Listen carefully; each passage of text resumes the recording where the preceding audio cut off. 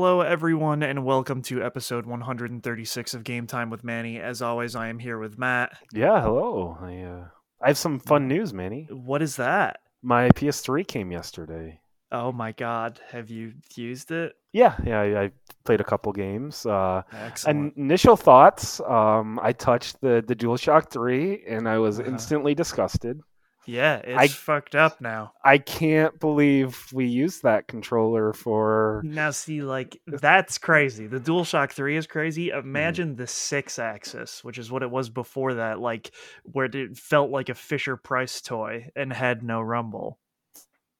It feels, yeah, I'm just like, oh my god, this has no weight to it. It has no weight. I Yeah, so you can I think you can pair the DualShock 4s with it now. So I think once you plug them in, you should be able to pair it through Bluetooth, so you don't have to The wire it problem in or is my whatever. DualShock 4 is not in great shape, and Oh I've been shit. holding off because I was like, I was gonna get a PS5, and then just like that just never happened. I think the other Yeah. big issue is like I'm so used to the Xbox like Series X controller, which has just like the perfect amount of weight to it, Mhm. and then this is just like this. As you said, it feels like a toy. It does not It's feel like a fucking controller. so bad. I don't even know that I have one. I have to have one somewhere, I guess, but I think I only have one. I think I threw away the 6-axis because I was like, I will never want to touch this ever again. I'm wondering, did mine come with the 6 axis? I mean, it's just feels so light. Um, it's a six Uh axis. It is, yeah, it's terrible. That explains why it feels so light. Yeah, Okay, so that doesn't have rumble in it. okay, that It would is, explain it. yeah, that is the worst controller of all time. I hate it. I don't know if I'd go that No, far. that's not true. The N64 controller exists, so I can't say Well, such we were thing. just talking about the Joy Cons. The Joy-Cons also suck. That is true. They Um, do have rumble though.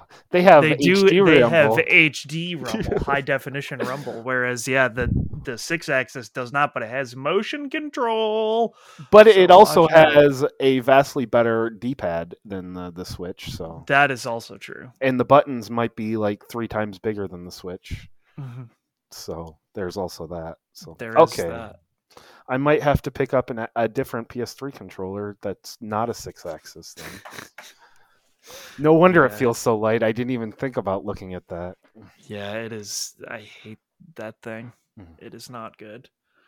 Um, well, The that's one, cool. yeah, the one funny thing was syncing my trophy list took, I think, 45 minutes.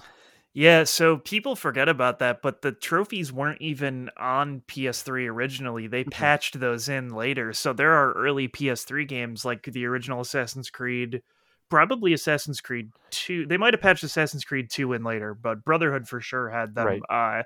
But yeah, early games just didn't have trophies or anything, and they didn't have to go back and add them. So Hmm. yeah, that's weird. Well, not just that, but like because I had to like sync all my PS4 games, and it literally took like 45 minutes to do that.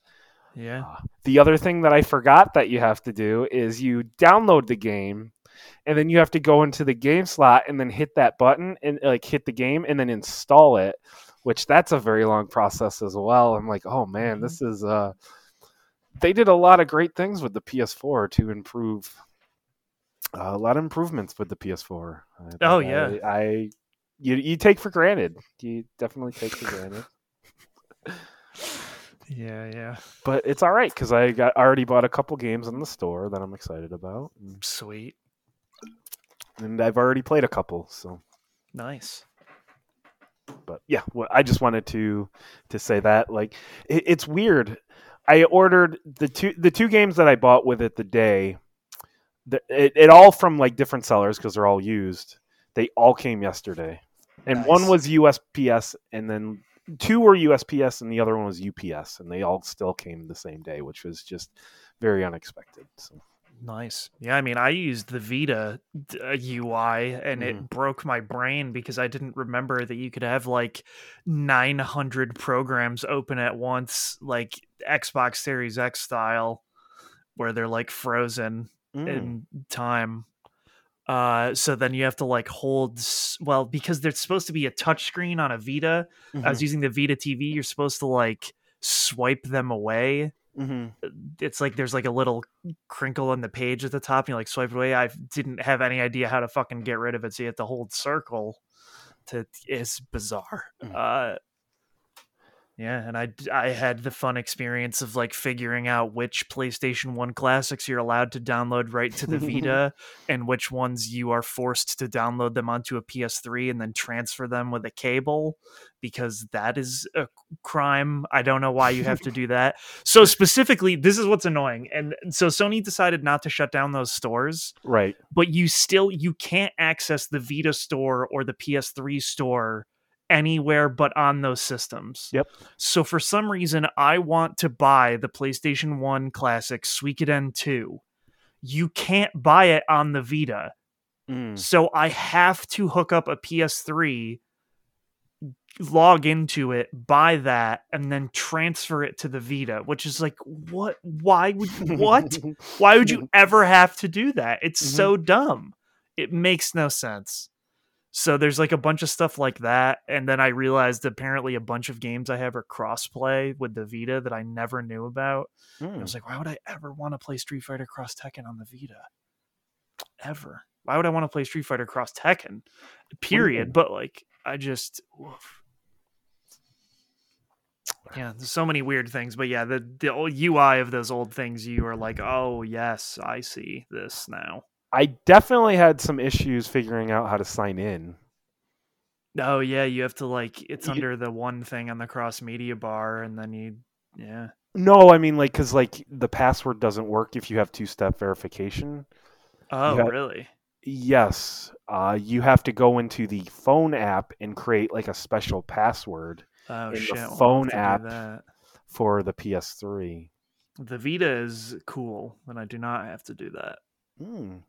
Well, you'll probably have to do that with the PlayStation, but like hopefully. I mean, I was already logged. I guess I have used it semi-recently, which I was already logged in. So yeah, I don't know because if I was logging in for the first time. Probably, I would guess, because it probably has to register the console to your username or whatever.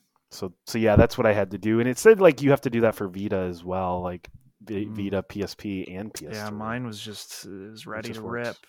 I got to charge my actual Vita now, though, but we'll see how that pans out. I had a feeling you were on it recently because when you look at the friends list, it says everyone hasn't been on for 2+ years on the friends list, and then it was you like 2 days, and I was like, well, that seems weird. Manny must have been on his Vita. Yeah, I just downloaded every PlayStation 1 JRPG I had because I was just like, I don't know, it would be cool to have these all in one place, and like the Vita is actually nice ergonomically, unlike most things to me now. And the screen is very nice, so it's like very well lit and stuff, and it's a hot OLED screen.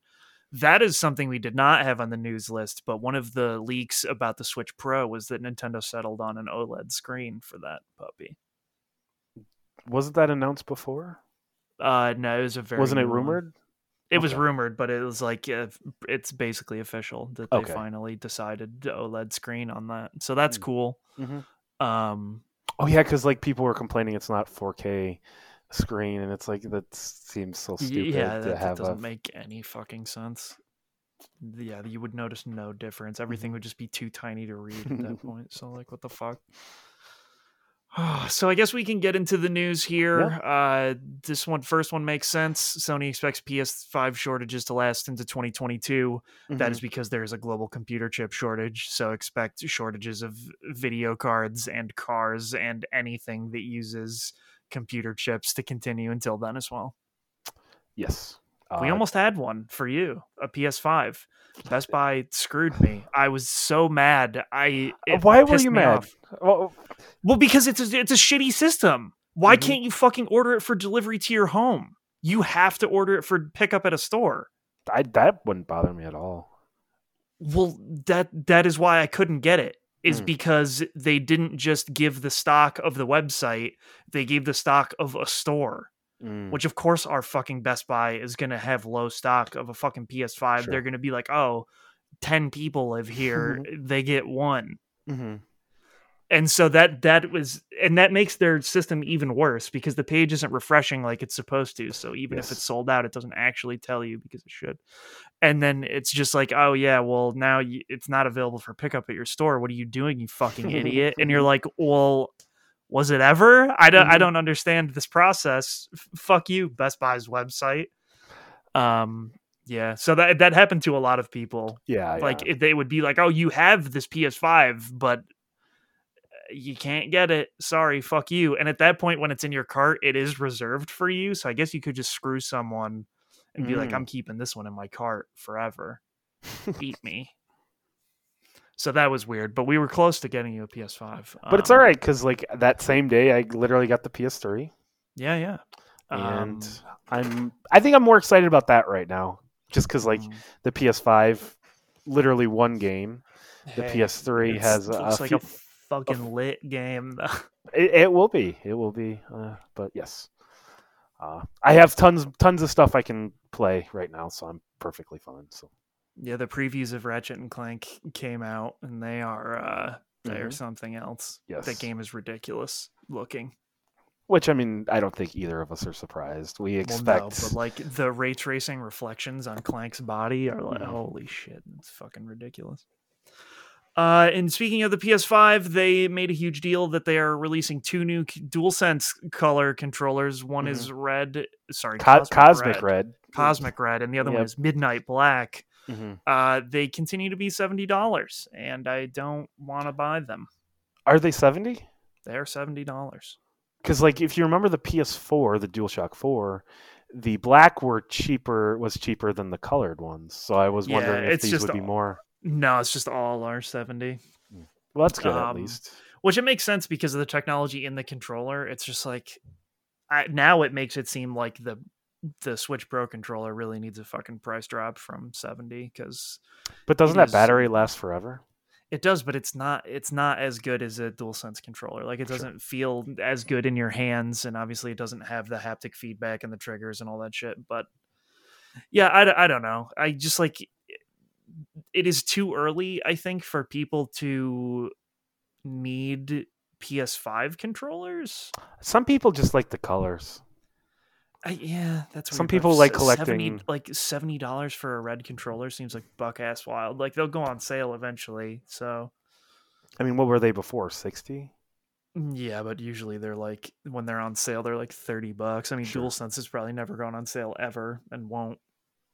But also, like, there's no multiplayer PS5 games. Who gives a fuck? Excuse me.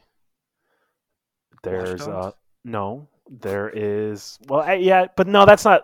But local, know, that's not local. Local is Sackboy. Oh yeah, that's also a PS4 game though. So like, okay, sorry. Yeah, like out of the PS5 exclusives, like Returnal and Astrobot are both single player. So like and All Stars Destruction Derby. But that's another like. There's no way that's online. Local. Yeah, that's not local. So it's like you have these 3 games like. I don't know. And DualSense does work in PS4 games, but it doesn't do anything special. So like when you could get a controller for half the price, it does the same thing. You can still pair it. It just seems weird to me. I don't know. And if you already broke your DualSense, you are a hard gamer. You are destroying that with your hands. You have brick hands. I don't know, man. And like the sticks are like the material on the sticks, like the early DualShock 4s, the material on the sticks was like wore off. It was fucked up, so they would tear all the time. So the newer ones are harder, but if you break the shit on the DualSense, you are a heathen. Like I don't even know how you would do it. I don't know. Like I did hear like people like having like the triggers. That could break, but that seems like the main point of failure on those controllers to me. You know what I mean? But I mean that is very possible, especially if you're playing like a heavy shooter type of thing. Well, that's true, but at that point you just fucking RMA the controller because that's a defect and it's within 1 year warranty. The console isn't even. But then like you're going to be sitting around not playing anything, so you'll want to go out and buy a new controller. Well, just use a PS4 controller. Wait, they work on the PS5? They don't work for PS5 games, but I mean, like, look, dog. If the only games you have to play are Returnal. an Astrobot, which takes 4 hours to platinum. You can sync a DualShock 4 to your PS5. I think you have to have it wired. I don't know. Okay. They only work in PS4 games though. Okay, I didn't know you could do it at all. Yeah, That's cool. it is. Because like the Series X, obviously, you can just use the Xbox One for. Mm-hmm. Yeah, so you can still use them in PS4 games. They just don't work in PS5 games at all. Oh, interesting. Which seems, I don't know. I mean, like, I get it. Like, I kind of get it because they're like, oh, but like, check out the Rumble. But like, it's not, it is cool, but it is not a life-changing experience. Like, you could still play Returnal just fine with a DualShock 4, but Sony's like hard no on that. And I think that's fucking weird. Actually, you know what I should try? I should try to use a DualShock 3. Well, no. I was going to say I should try to play Watch Dogs on the PS4 version and then update it to the PS5 version and see if a DualShock 4 still works once it's upgraded to the PS5 version or if it doesn't care. Just like as a fun test.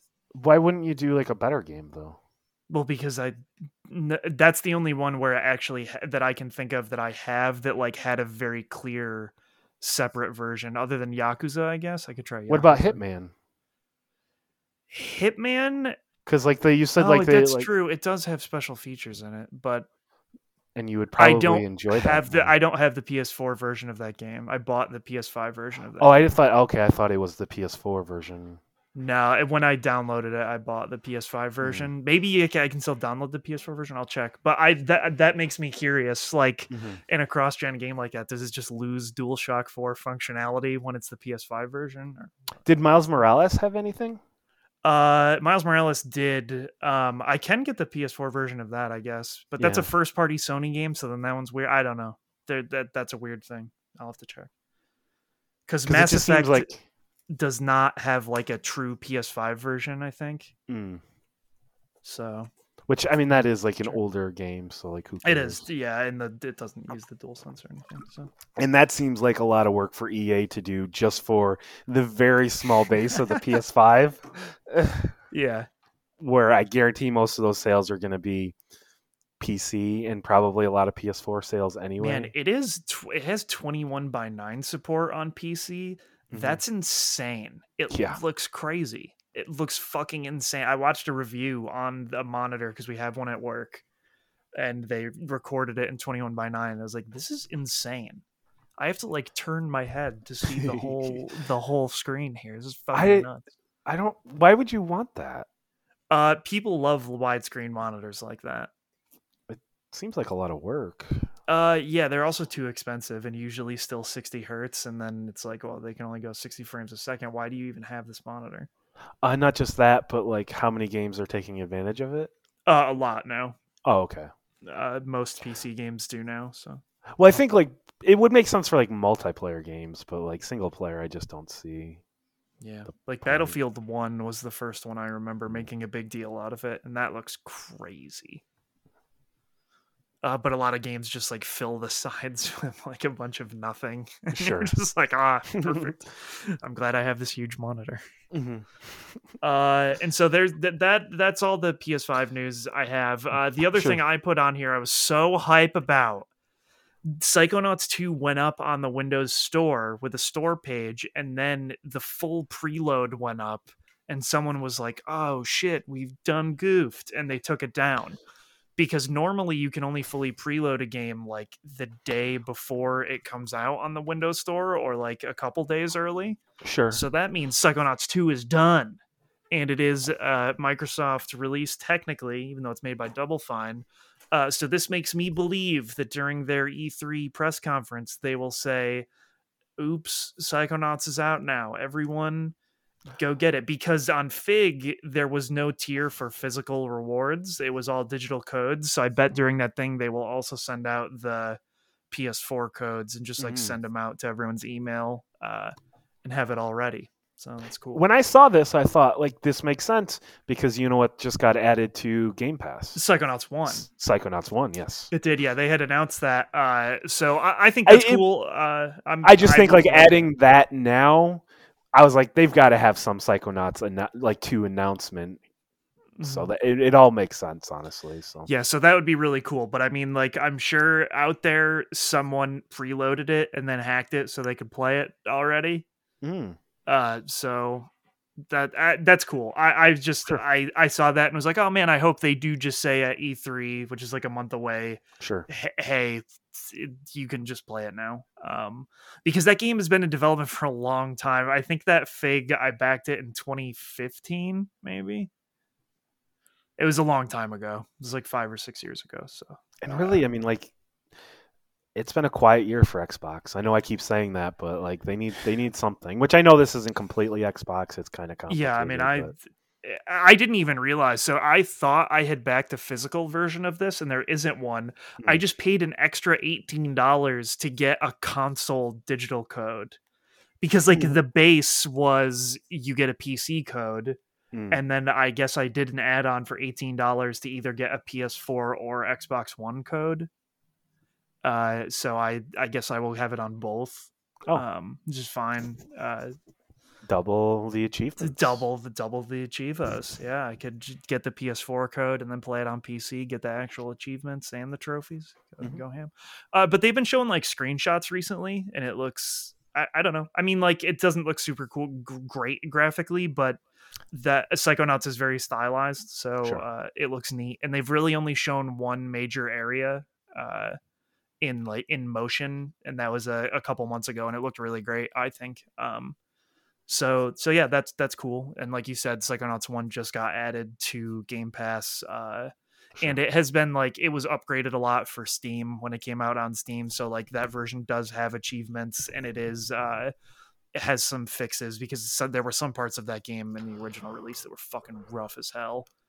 And they did that on like the most shoestring budget originally. So when they released the ultimate version, they fixed a lot of bugs and stuff and made it sound more crisp and all that stuff. They bought the rights back themselves, Double Fine, for Psychonauts, because they originally published it through Majesco, and then Mm. when they went independent, they bought the rights themselves so they could update it and re-release it because it was important to them as a studio. It might have been their first game as Double Fine, I think. Oh, okay. So that's neat. That is really all the news, but you have Yes. put the Jeff Grubb's Summer Games Mess on here. But let me tell you something, Matt. S- He he Something new was added to this. he had like a video, and this was like just a breakdown that somebody did. So like, Yeah, but there's something that's not listed here, and that is okay. that I think on the 25th or the 26th of this month, it is the 8 millionth anniversary of Dragon Quest. I don't remember what one it is. 30 years of Dragon Quest. It is believed that Mm, that would make sense. they're going to announce the new one, Dragon Quest 12 there. It Ooh. is led to be believed. That is I'm hyped for that shit. I loved 11. I would play 12. And they said the newest hot Dragon Quest titles, so there will be multiple. Probably they do all kinds of spin-offs. Like I would guess Dragon Quest Builders 3 or some shit. Which again, Dragon Quest Builders 2 just came to Game Pass. Yep. Uh, And I think they said like they had more announcements. Like it sounded like they had like more Dragon Quest announcements. mm, yeah, So so that 30th anniversary is happening in a week or two. So there will be a stream for that, but that one wasn't on here because that just got announced sure. the other day. Yeah, as I said, Jeff Grubb had a video, and so someone just kind of broke down like all the stuff. So Mhm. I just was like, well, I'll just kind of copy and just like put it in like this because it's very easy to follow. So Mhm. we'll start at the top. Battlefield 6. It seems like the announcement date was moved. He believes it will be released June 1st. The announcement, I assume, not the game. But things are a little fluid, this is at least what Jeff Grubb thinks. God, Like, I just don't give a shit about Battlefield 6. Battlefield. That's how I Well, I feel. assume there is not a single Battlefield you've ever cared about. No, but this one especially, like people seem weirdly interested in it being announced, and I guess Mm. usually because Dice is they are graphical show pieces Mhm. usually, so maybe that's why people are excited. But I feel like I've seen more fervor for this one being announced than previous. And a lot of this is kind of geared towards like E3 and around like announcements and stuff. The person breaking this down did do it very weird, where like there's a Sony and then a PlayStation. So I'm just going to combine those. Mhm. They don't. Jeff Grubb does not expect any big presentations until after Rift Apart. So it seems like Sony's probably big thing right now is just kind of pushing Rift Apart, which is Ratchet and Clank. And then I guess at the conference itself, the biggest announcement, or he doesn't expect anything bigger than Final Fantasy 16, which is wildly huge. So yes. And then also in regards to the PS5 and Xbox Series X, I'll just throw this in here. He says it's going to be a lot like the Wii did for the first few years, where it'll be very hard to get. So, yeah, and I mean that makes sense because what we talked about. So, yeah, as I said, we already talked about that that story that we talked about earlier was from Digital Trends. So, the Coalition, which is the studio that was designed to make Gears, is working on Gears 6. Are you shocked about this, Manny? No, but that was another news article thing that I didn't even think to put in here. The Unreal 5 thing is that they're making a smaller game to learn how to use Unreal 5, which makes sense. Yes, it absolutely does. Because like back initially, the Gears franchise was made by Epic, who they're Unreal. So I mean that's so. It kind of makes sense that they're kind of sticking with the Unreal Engine type of thing. Yeah, it does make sense, and it's probably easier for them to use an engine like that too. Yes. So. Well, and I'm sure they were able to kind of pull code and everything, and just kind of work from that initially, and now they're just able to keep that going.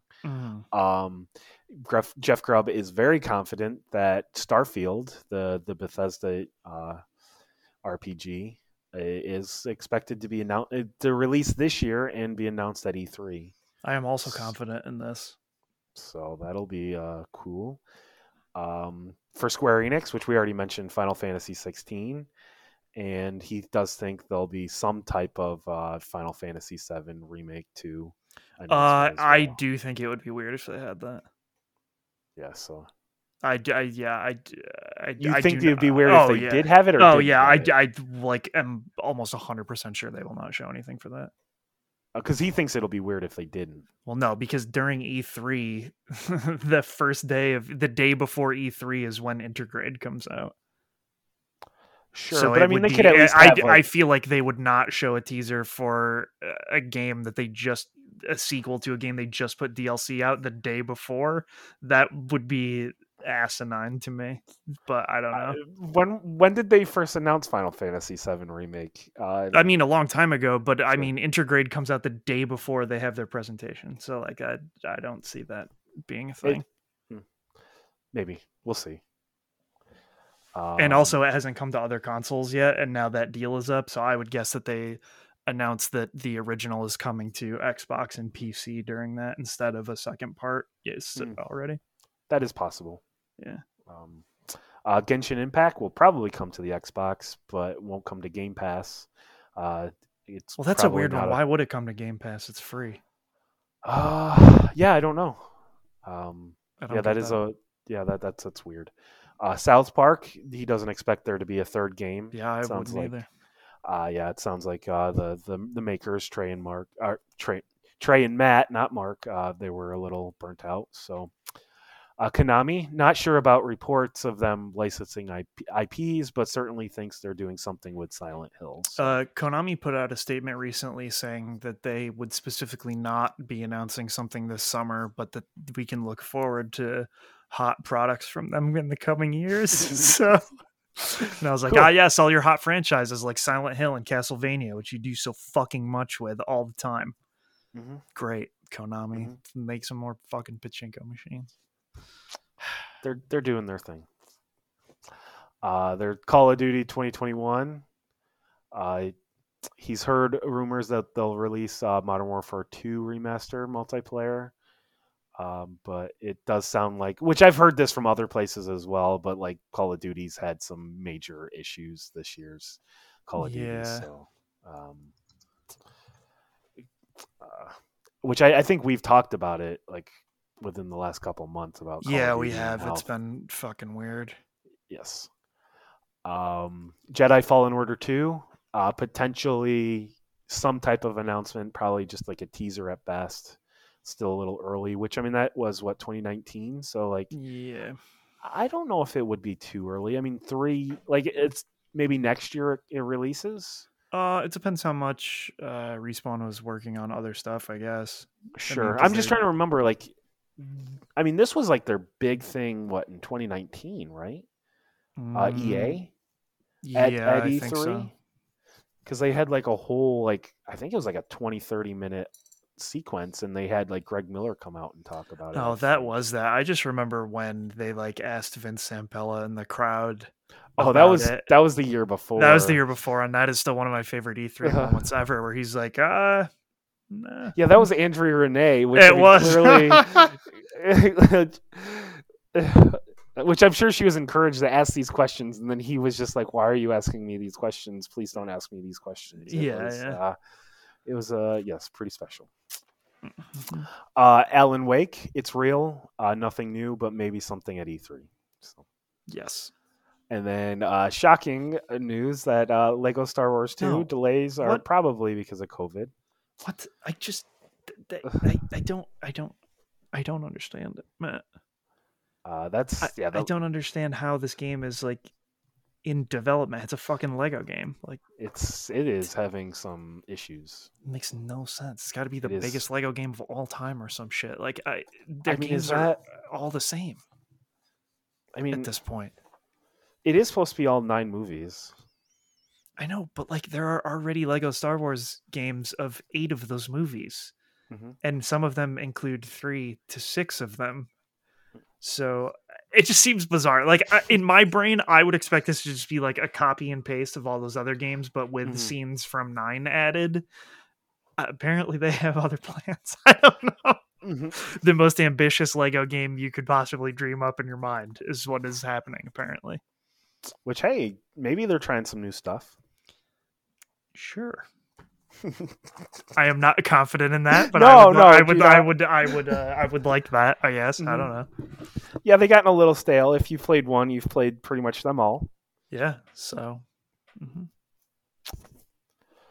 Yeah, so that's pretty much the news for this week, and a Yeah. lot of it was just like the summer games mess from Jeff Grubb. Mhm. Just more speculation than anything, but I expect now that E3 is what like a month away, a little less than a month away at this point. I don't expect a lot. I think now is where publishers are really going to hold off because there's really no point in announcing if you're planning on announcing things in June. I like that he can never really say anything about Nintendo because the snipers will kill him. They're trained on him, and they know when he speaks about their upcoming releases that he will get shot.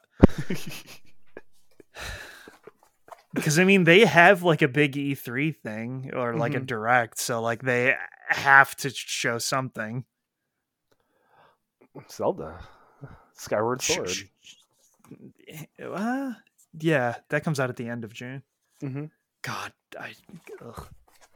They'll probably show that to try to promote that again. I don't want that. Mm-hmm. I think it'll be so funny if their E3 press conference is like, we're announcing Breath of the Wild 2, and that will just so immediately overshadow anything about a Skyward Sword HD re-release that like, ooh, that'll be so if funny. they don't, that could be rough. Well, if they don't, I mean, like, yeah, they're gonna be like, the next Smash character is this, and like that's it. I don't know. Well, I did read something. I don't remember where I read it. Like they're working on a 2D Metroid. Yeah, which is weird because the company that made the last 2D Metroid just like partnered with someone else. But I mean, like they to could make be a game. partnering. But like I assume that 2D Metroid game would be done. So like partnering with somebody else now doesn't that would make I sense. guess. Though. Did you see the best rumor of all time, Matt, about Nintendo that I hope is true? If that, do you know what game the Odyssey team is making? Is what this rumor says. Mario Party? A 3D Donkey Kong game. Excuse me? That is what the rumor is right now, is that the Super Mario Odyssey team is making a 3D Donkey Kong game. Is it going to be Donkey Kong 3D? I don't know. I hope it's Donkey Kong 64 too. The concept, the thought of that makes me so happy because in my brain, inside my brain space, Donkey Kong 64 was great, but in reality, it was very bad. Wait, And wait. Did you play it as a kid and like it? I did. Oh, okay. I Yeah. did Giant Bombs replaying it hurt your perception of the game, I mean, or I already knew it was not what I okay. remembered it to be because it was like they took the collectathon stuff of Banjo Kazooie and like Hmm. multiplied it by 8 trillion, and then took away any draw distance the game had, and like it was not great. And it No. definitely aged very poorly in comparison to Banjo Kazooie. Like it is baffling actually how poorly it aged. I Um, don't know if it wasn't good then though. That's the issue. Oh, I mean, I liked it then because it I was just didn't. like back then. I didn't think about draw distances and how I couldn't see more than 1 foot in front of my face. You know, I was just like fucking playing in 64. Uh, See, like I like Donkey Kong and I like Banjo Kazooie, but like I did not like Donkey Kong yeah, no, 64. I thought that game was fine at the time, but now, dear God. Um, And so I think that I would like that. I think I would like for them to make a 3D Donkey Kong game. Like that is a very hard for me to believe rumor, but I can't remember, with some Nintendo website, Nintendo Life maybe, that said they got that from an independent source. I would really like that because like while I do like Donkey Kong games and like 2D side scrollers, I think that when your one 3D game is Donkey Kong 64, like I feel like that game deserves like that franchise deserves another shot. You know what I mean? Like I Mhm. don't, not that the 2D platformers aren't good, but I think like Donkey Kong also deserves to evolve like the other Sure. franchises do. Like yeah, I mean, even if you go back and forth like Metroid does, right? Like I think that's cool. And I mean, you Hmm. don't have to make like a huge Mario game all the time. Like you have other franchises, like you could make something else. So I think that would be cool. But this to me is like when they said Rabbids was happening, and people literally had the design doc for that one. So it's very Sure. hard to not believe, but no one believed it. Well, like in fairness, that one was probably leaked on Ubisoft's side, who Yeah, has the worst. They are like the worst leakers of all time. Like it yeah, is just like it's a faucet over there. yeah. Like It's ridiculous. I mean, people like sit next to Ubisoft employees on trains and stuff, and like that's how their games leak. But Mhm. yeah, I don't know. I hope that rumor is real. I would love to see a 3D Donkey Kong game. I think that would be super interesting. Whether or not it would be good is another question, I you mean, know. if I mean, it's the Odyssey I don't team, think it would be bad. I just sure. like I don't like it's one of those things where sometimes their games just don't hit like super hard. And it's just like, oh, this is fine, you know. I mean, like I assume that team has been like the 3D Mario team, and Yeah, they have. So if they do that, I think they would be able to do a good job. But I then mean, like what is the low point? Sunshine. yeah, and I mean that's still a pretty good game. So I mean, but outside of that, like I in my brain, if someone was like, Hmm. "We're making a 3D Mario game or a 3D Donkey Kong game," like I don't even know what that is at this point. Yeah. Because they removed all the characters that were added in Donkey Kong Country 64. Like they just were like, oh no, tiny, lanky, and chunky. They don't exist. Who are they? So like, is it just straight up you're just Donkey Kong, or like maybe Diddy? Like what happens? I don't know. Well, they brought back what Cranky and Funky Kong. They did bring back Cranky and Funky. So yeah, I don't know. I mean, there's stuff they could do. It's just like when I think of what that game is in my brain, I don't even have a picture of like what that would be, other Well, and I than think that's fucking kind of walking the. around as Lanky Kong spitting grapes from your pipe. I mean, that's the beauty of it, though. Like they Yeah, can they could do basically do anything. whatever they want. So Yeah. So I think that would be interesting. I don't know. mhm. I hope stuff like that happens. So, Yeah, that'd be cool. yeah. Uh, So yeah, that's it. That is it for the news and rumors and all that. And the part sure, two is sure. games we've been playing. Yeah. I haven't really been playing anything new. The Guilty Gear beta started again last night. I played that, and I'm going to Mm. play it more. It rules. I love Guilty Gear Strive. I assume you've just been kind of waiting for Metal Gear, or Mass not Effect. Mass Effect. I knew what Yes. you meant. Hmm. Yes. And I'm like slowly working my way through Near. Mm. It is weird because I remember everything about that game as I play through it, and I really love it and like it a lot. But it's weird. Like it is very much a product of when it came out and the Sure. budget constraints. Hmm. So like there are parts where you're like, oh, Yoko Taro, you poor bastard, you made this part like this because you had $4 and stuff like that. And like while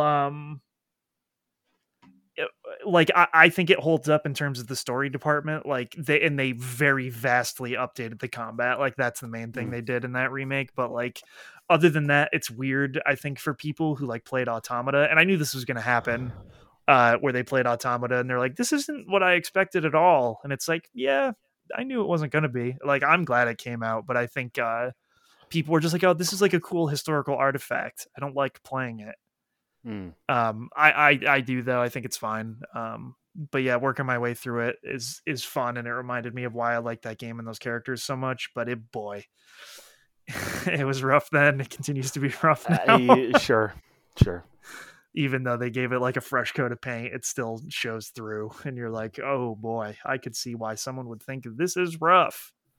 Hmm. So, and like the overall area is not that big, so you're like traversing through the same areas over and over again, and that wears thin. It's not like any of the Sure. areas are very exciting or anything. So,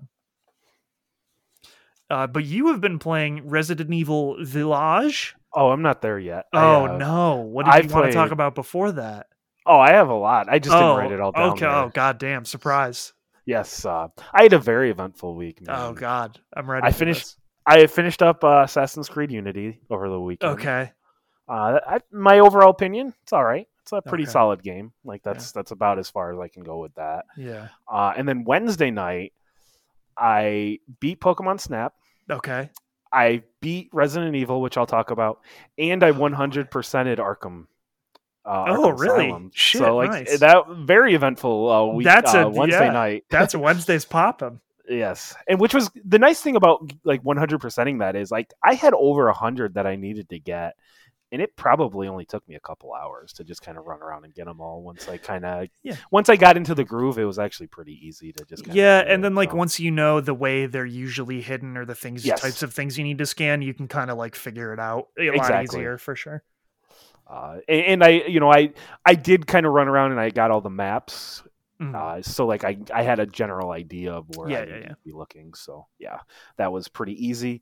And then I also decided that I wanted to hop back into Dead Space and run through another game of that Mhm. because there were just some achievements. Like there was like an achievement to get all the weapons, to get like 30 kills with each weapon, and then like upgrade each weapon, like max each one out and stuff. So Does Dead Space 1 have the really weird difficulty where you can only save 3 times?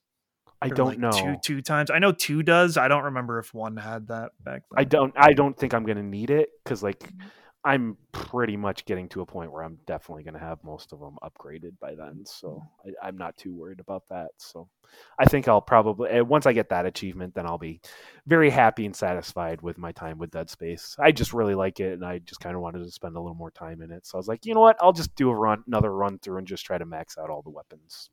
Mm-hmm. And then Pokemon Snap, I don't want to dunk on it, but for me, it felt a little long in the tooth. I was like, oh, this is going on a little too long for me. Oh my god, I can't believe that, because that is the exact opposite of your fucking opinion the first time. Is that you were doing the same things over and over, and then it went on too long?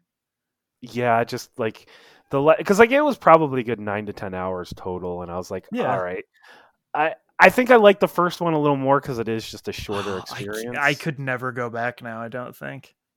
So Because that game is just like, there's nothing to it. Like that is, and now that there is this that is basically that game but with actual content, I don't know that I could do it. See, like I just kind of burnt out. I was like, all right, like I've done this enough times, like I don't need to. So the last couple hours, I definitely did like just kind of force myself to finish it. So I gotcha. No, man, this that's is my a game of case. the year at this point, I think, for sure. Wow.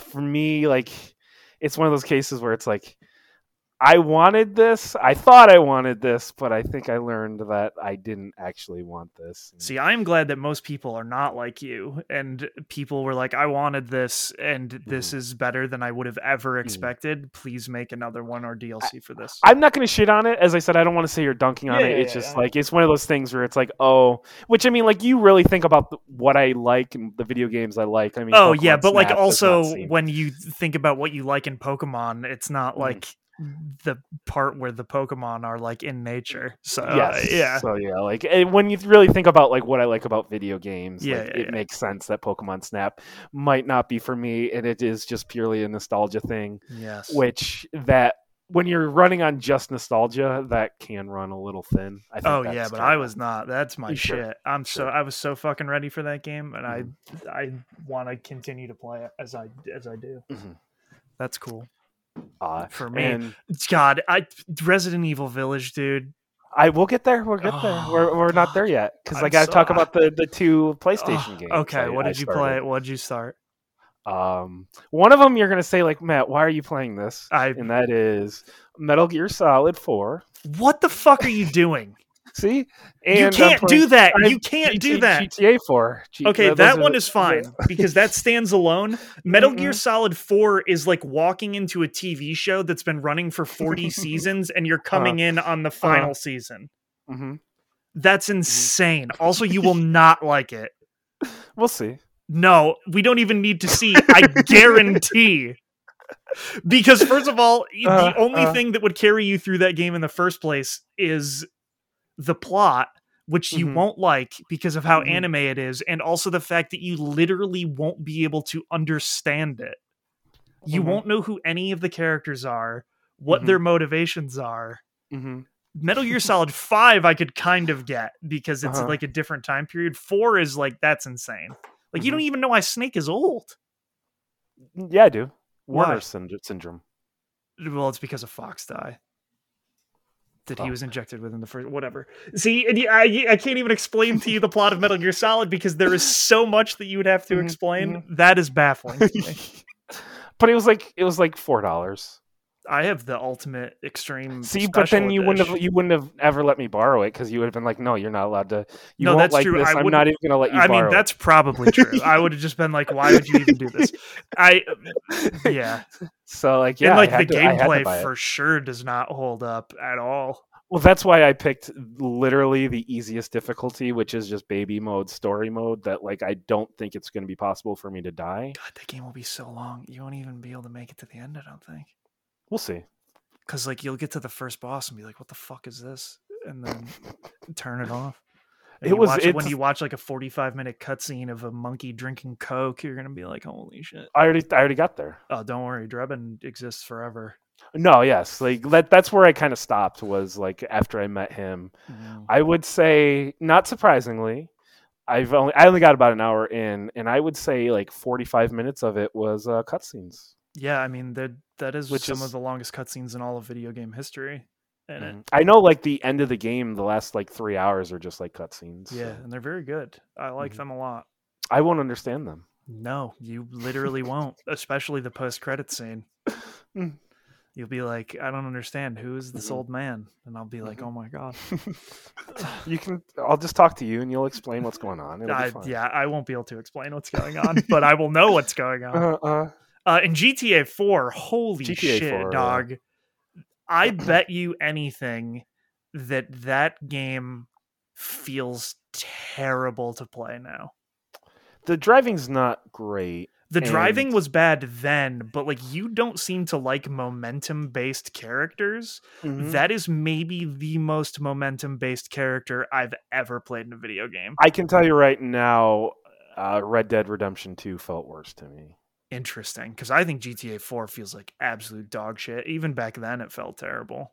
I prefer moving the character Nico more than Red Dead Redemption, and then also The Witcher 3. I hated moving Geralt in The Witcher 3. See, that's crazy. You must not have switched the movement type, because they would let you change it in The Witcher. Because people are huge babies about it. But Nico, that game, I bet feels worse than San Andreas now.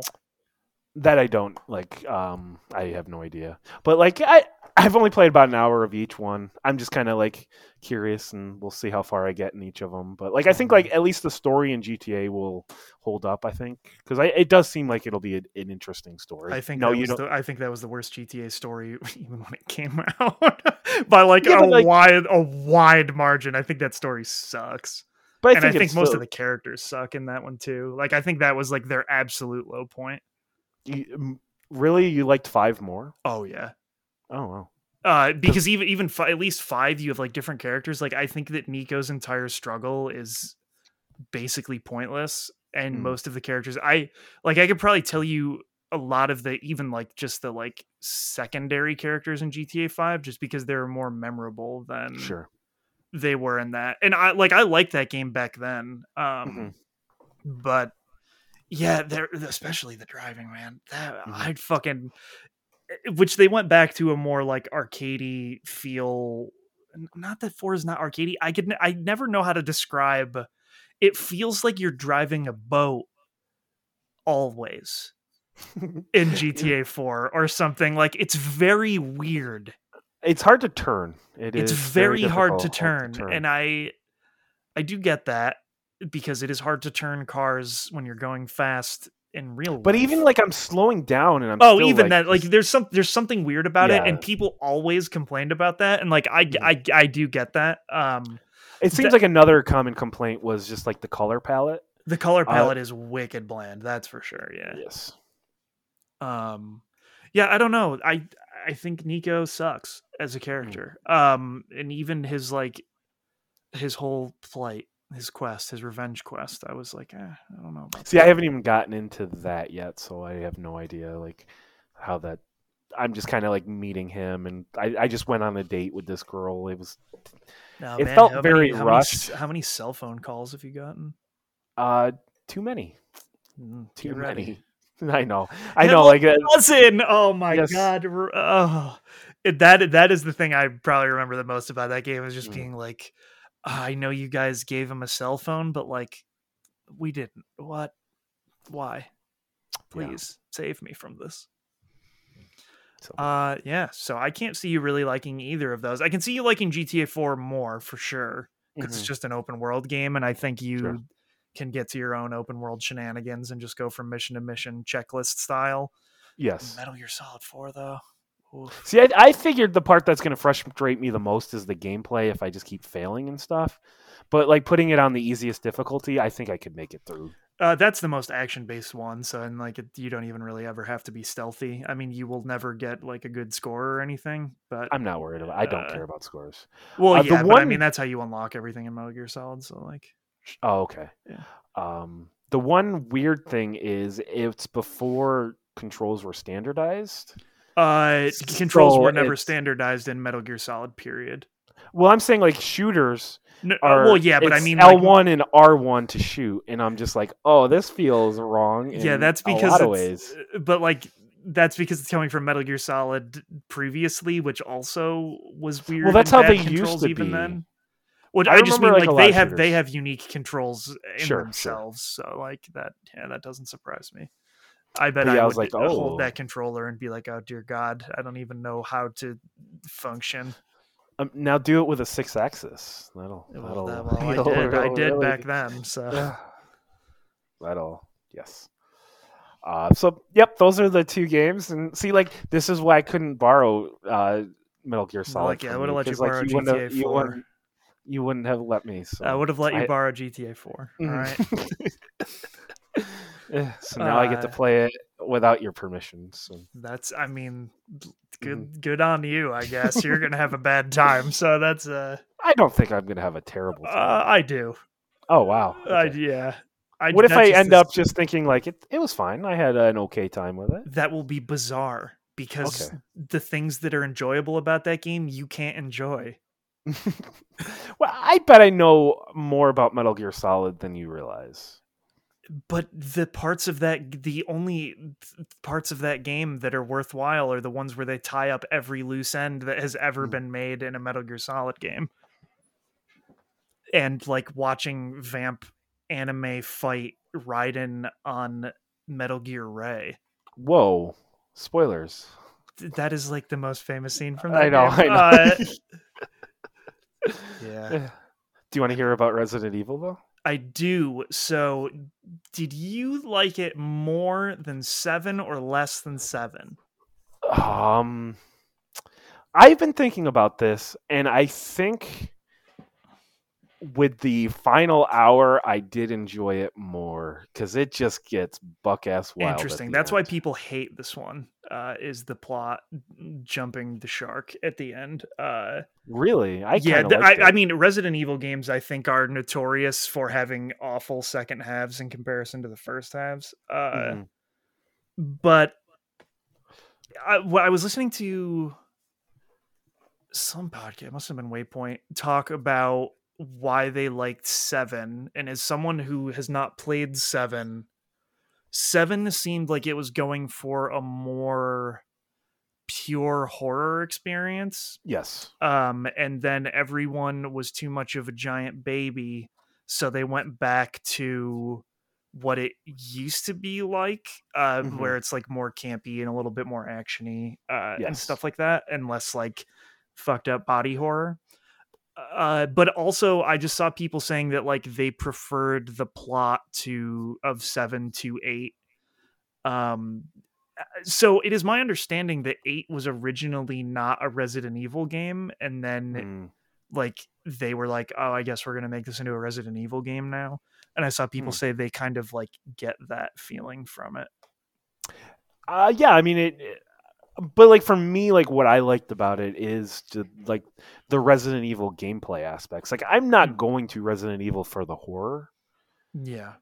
I like just kind of like the more adventure, like solving the puzzles and just kind of because like there are like Resident Evil puzzles. Yeah.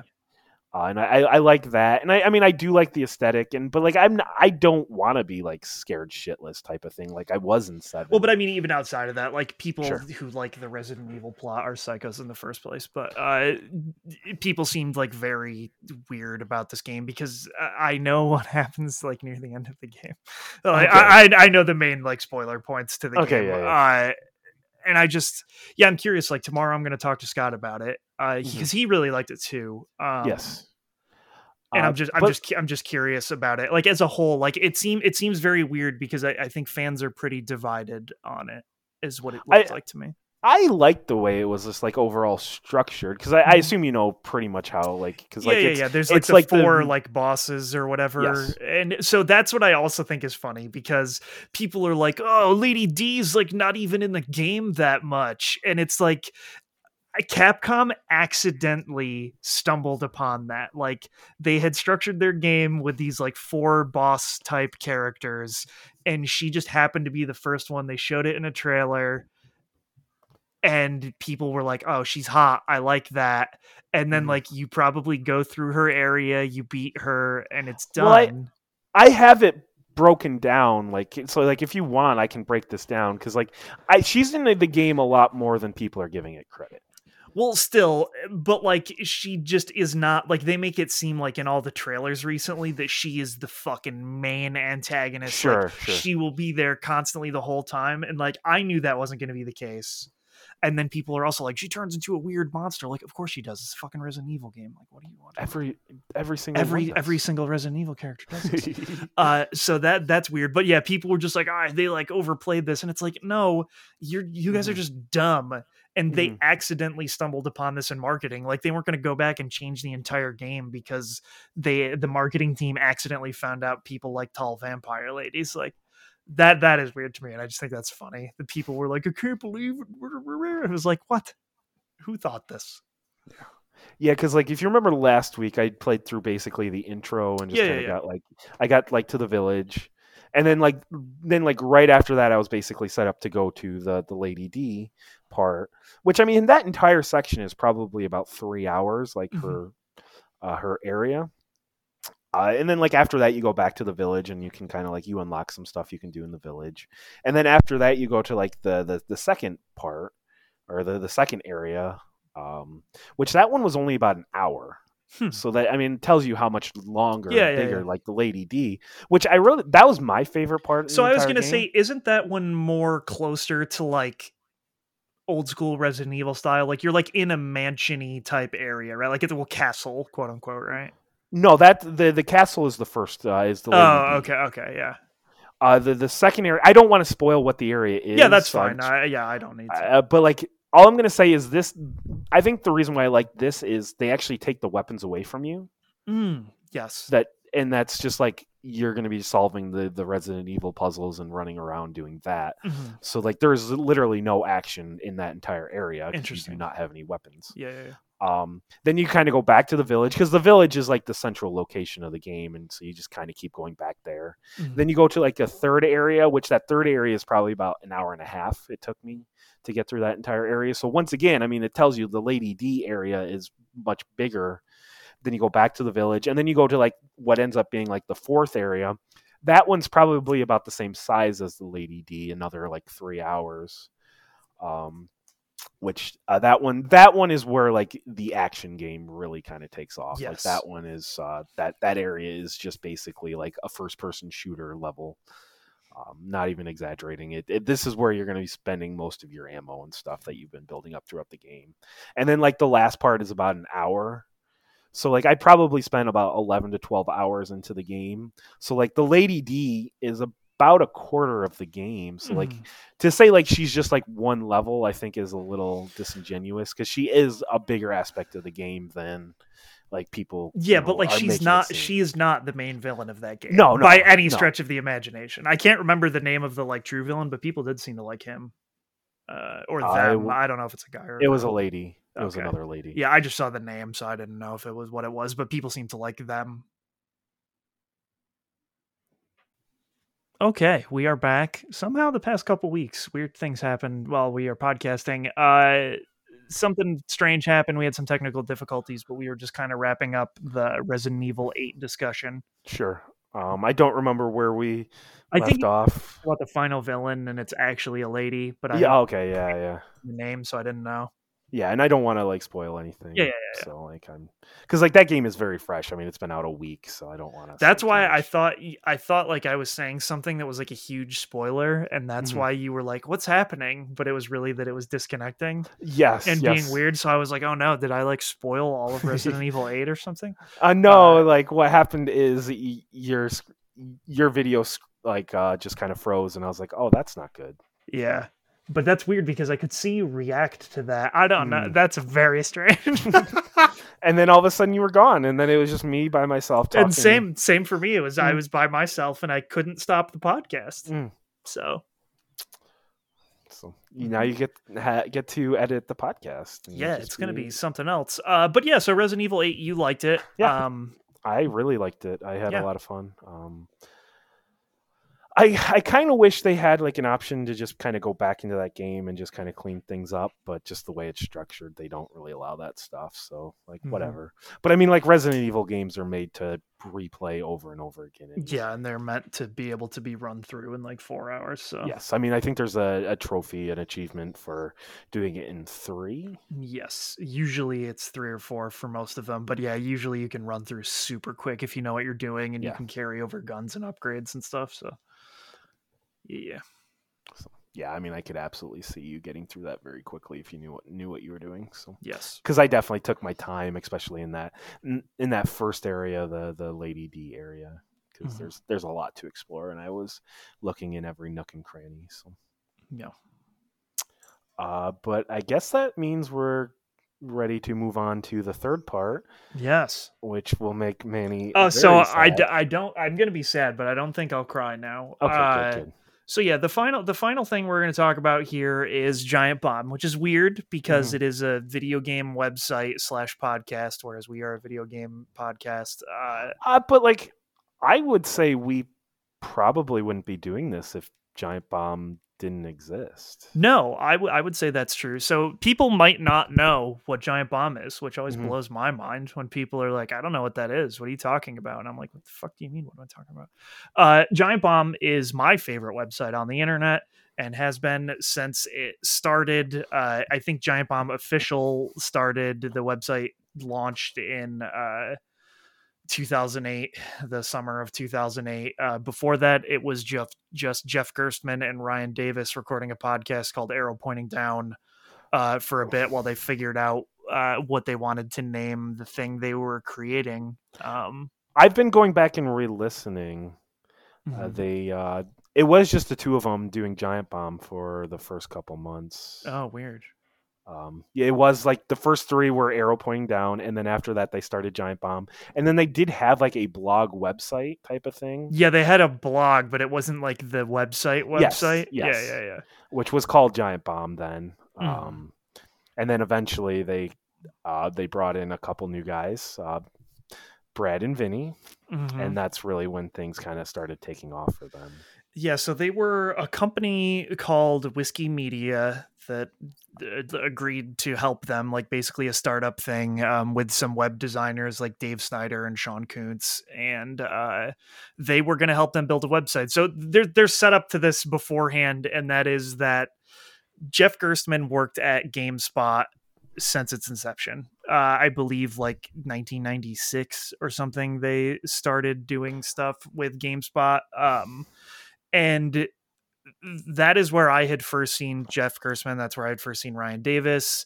And then a lot of people that were on the periphery of their website, like Greg Kasavin, who now is one of the co-founders of Supergiant Games, making such hot hits as Hades. And Greg is actually the voice of Hypnos in Hades. It's his voice like sped up and pitched up, which is pretty funny if you know his voice. And so like I watched their reviews, like I watched their content when they were at GameSpot, but it was never one of those things where it was like I don't know, like it was never a personality based website, right? They did some things, like all the most personality based content on that website was probably from Jeff that I remember, right? Like he used to do user blogs from his bedroom when he was addicted to getting Xbox achievements, talking about how he was getting thousands of achievements or whatever. Sadly, all those videos are lost to time. I believe all the user videos were deleted, but well, and they had the hotspot, which they had the hotspot, which was Rich Gallup was the host of that. He wanted to start a podcast when podcasts were brand new and they had no way to monetize it.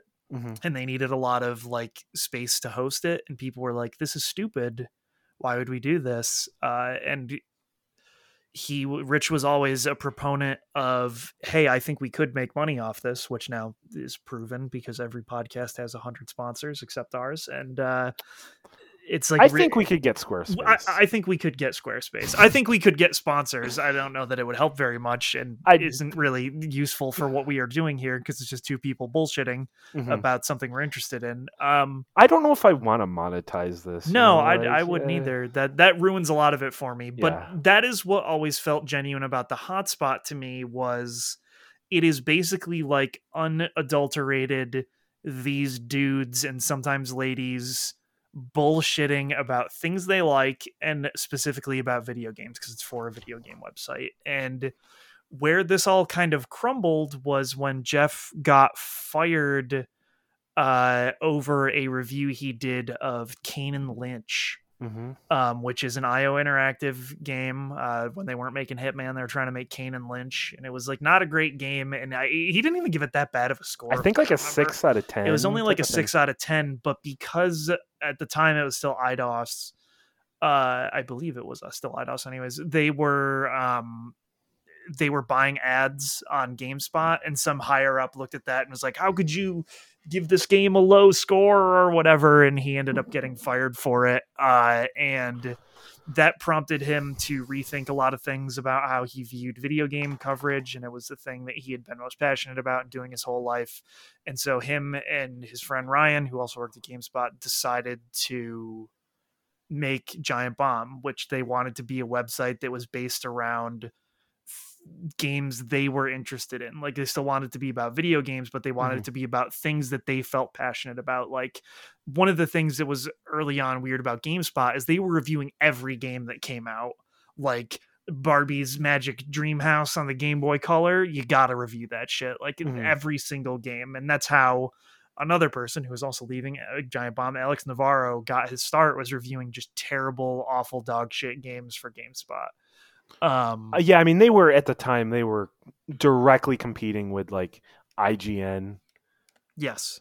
And I assume, I don't know if like the magazines per se, because like the magazines were very different. They were like, because like they were competing with like the internet.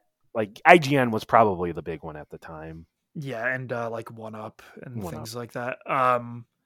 So yeah, they ended up trying to make this website, and they ended up partnering with Whiskey Media to like make a website. But that part of that was Jeff is very into video game history and preserving video games, so he wanted to make like an all-encompassing video game wiki, right? And so that's one of the things that ended up happening with Whiskey Media. Was they also had a website called Comic Vine, Anime Vice, and then that eventually went to Screened, which is about movies. And I think there was another one that might have like gotten botched pretty early on that they didn't end up really doing anything with. I think they were like looking at a wrestling one at one point.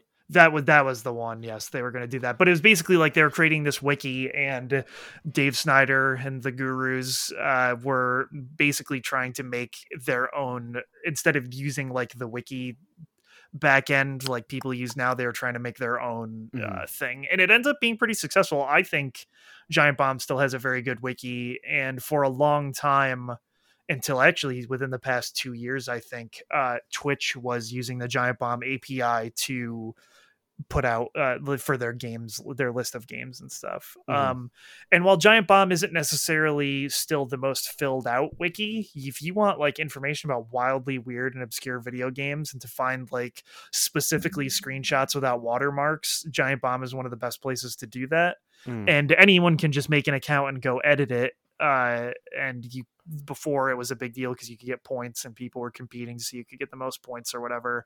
Now the wiki seems to have like fallen to the wayside for a lot of listeners, I think.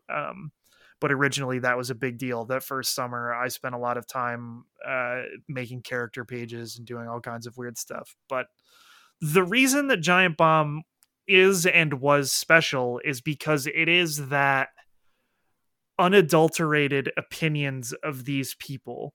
It's not being filtered through the lens of like, oh my God, we are being sponsored by this corporation. Like we have to basically be beholden to them because they're sending us games for free and we want to be able to keep doing this. It was just like, we are going to be a smaller team and we're going to take the appointments we want to take. We're going to talk about games honestly, and we're going to do it the way we want to do it. And so that was what their podcast started off as. But I mean, it was also them just like taste testing energy drinks a lot at the beginning. Jeff and Ryan really loved energy drinks, so they would do that a lot. And yeah, like the reason I like Giant Bomb is because it doesn't feel like bullshit. And well, it is bullshit, but like, well, it's but like real the bullshit. good kind of bullshit. But you know what I mean? Like Yes, it is the true, genuine version of these people, and it's not just like some weird manufactured personality. Like that is why I don't like watching a lot of YouTubers and a lot of Twitch streamers, and it is because they have manufactured a personality for themselves that like is not who they are.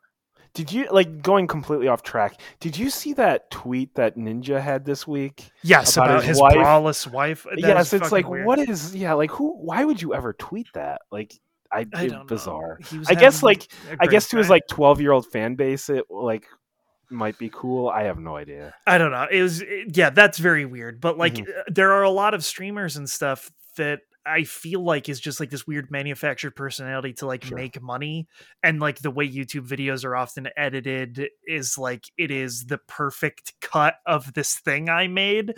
Whereas the reason I still like watching a lot of Giant Bomb videos and always did is because it was like, people now are looking for a short curated experience on YouTube. Like if your video is like a 15-minute super well edited thing, it's going to do really well. If it is outside of that, probably not. The algorithm is going to tell you to fuck off. It's not going to do well. Giant Bomb's average stream is like 2.5 hours long a lot of the time. And that is the kind of shit I want to see. Like, I want to see you play this fucking game. I want to see it be the unadulterated shit. I want to see how the sausage is made. I want to hear your fucking 2-hour podcast. I want to hear all of your thoughts on this dumbass video game. I want to see you guys fuck around on stream for 3 hours. Like, I want to see that stuff, and it gives you the opportunity to see them interact, and like you get to know the people, you know what I mean? Like, not that you literally know them, but that you know what they are about. Like, you have an idea of what they like, where they have been, that you see them growing over time, or you like see them coming into new interests, and you know what they used to be like. And we always say that in this podcast, but it's important to know who is behind a review when they're reviewing a game, because if you know that your opinion aligns with them, or if it doesn't, you're going to know whether or not you should take that review seriously. It's often less about the number associated with it and more about the text and the person behind it. Right. Which is why I like podcasts, because I can kind of listen and do other things, but like, that's how I kind of know like what games I should be picking up and stuff, is just listening to podcasts. And, you know, Giant Bomb's been great about like that kind of stuff. So yeah, and so the reason the Giant Bomb, and specifically the Giant Bombcast, which is the most popular thing they produce,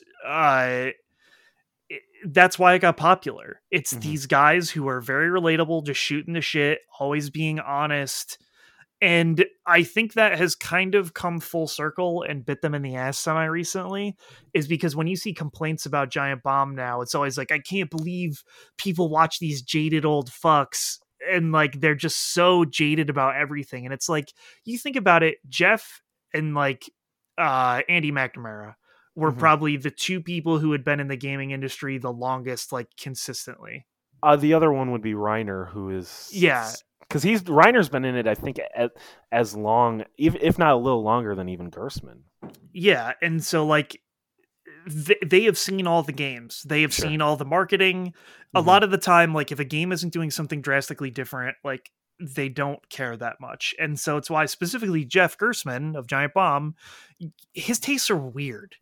And like you see that over the course of all these years, but you know, like, oh, Jeff's gonna probably like this game, and he has just very weird eclectic tastes. But they built a team around that in a really weird way, where like Vinny Caravella was the video producer, and but also the story guy. But also like, yeah, the story guy. Like he was way into story-based video games, like Mass Effect.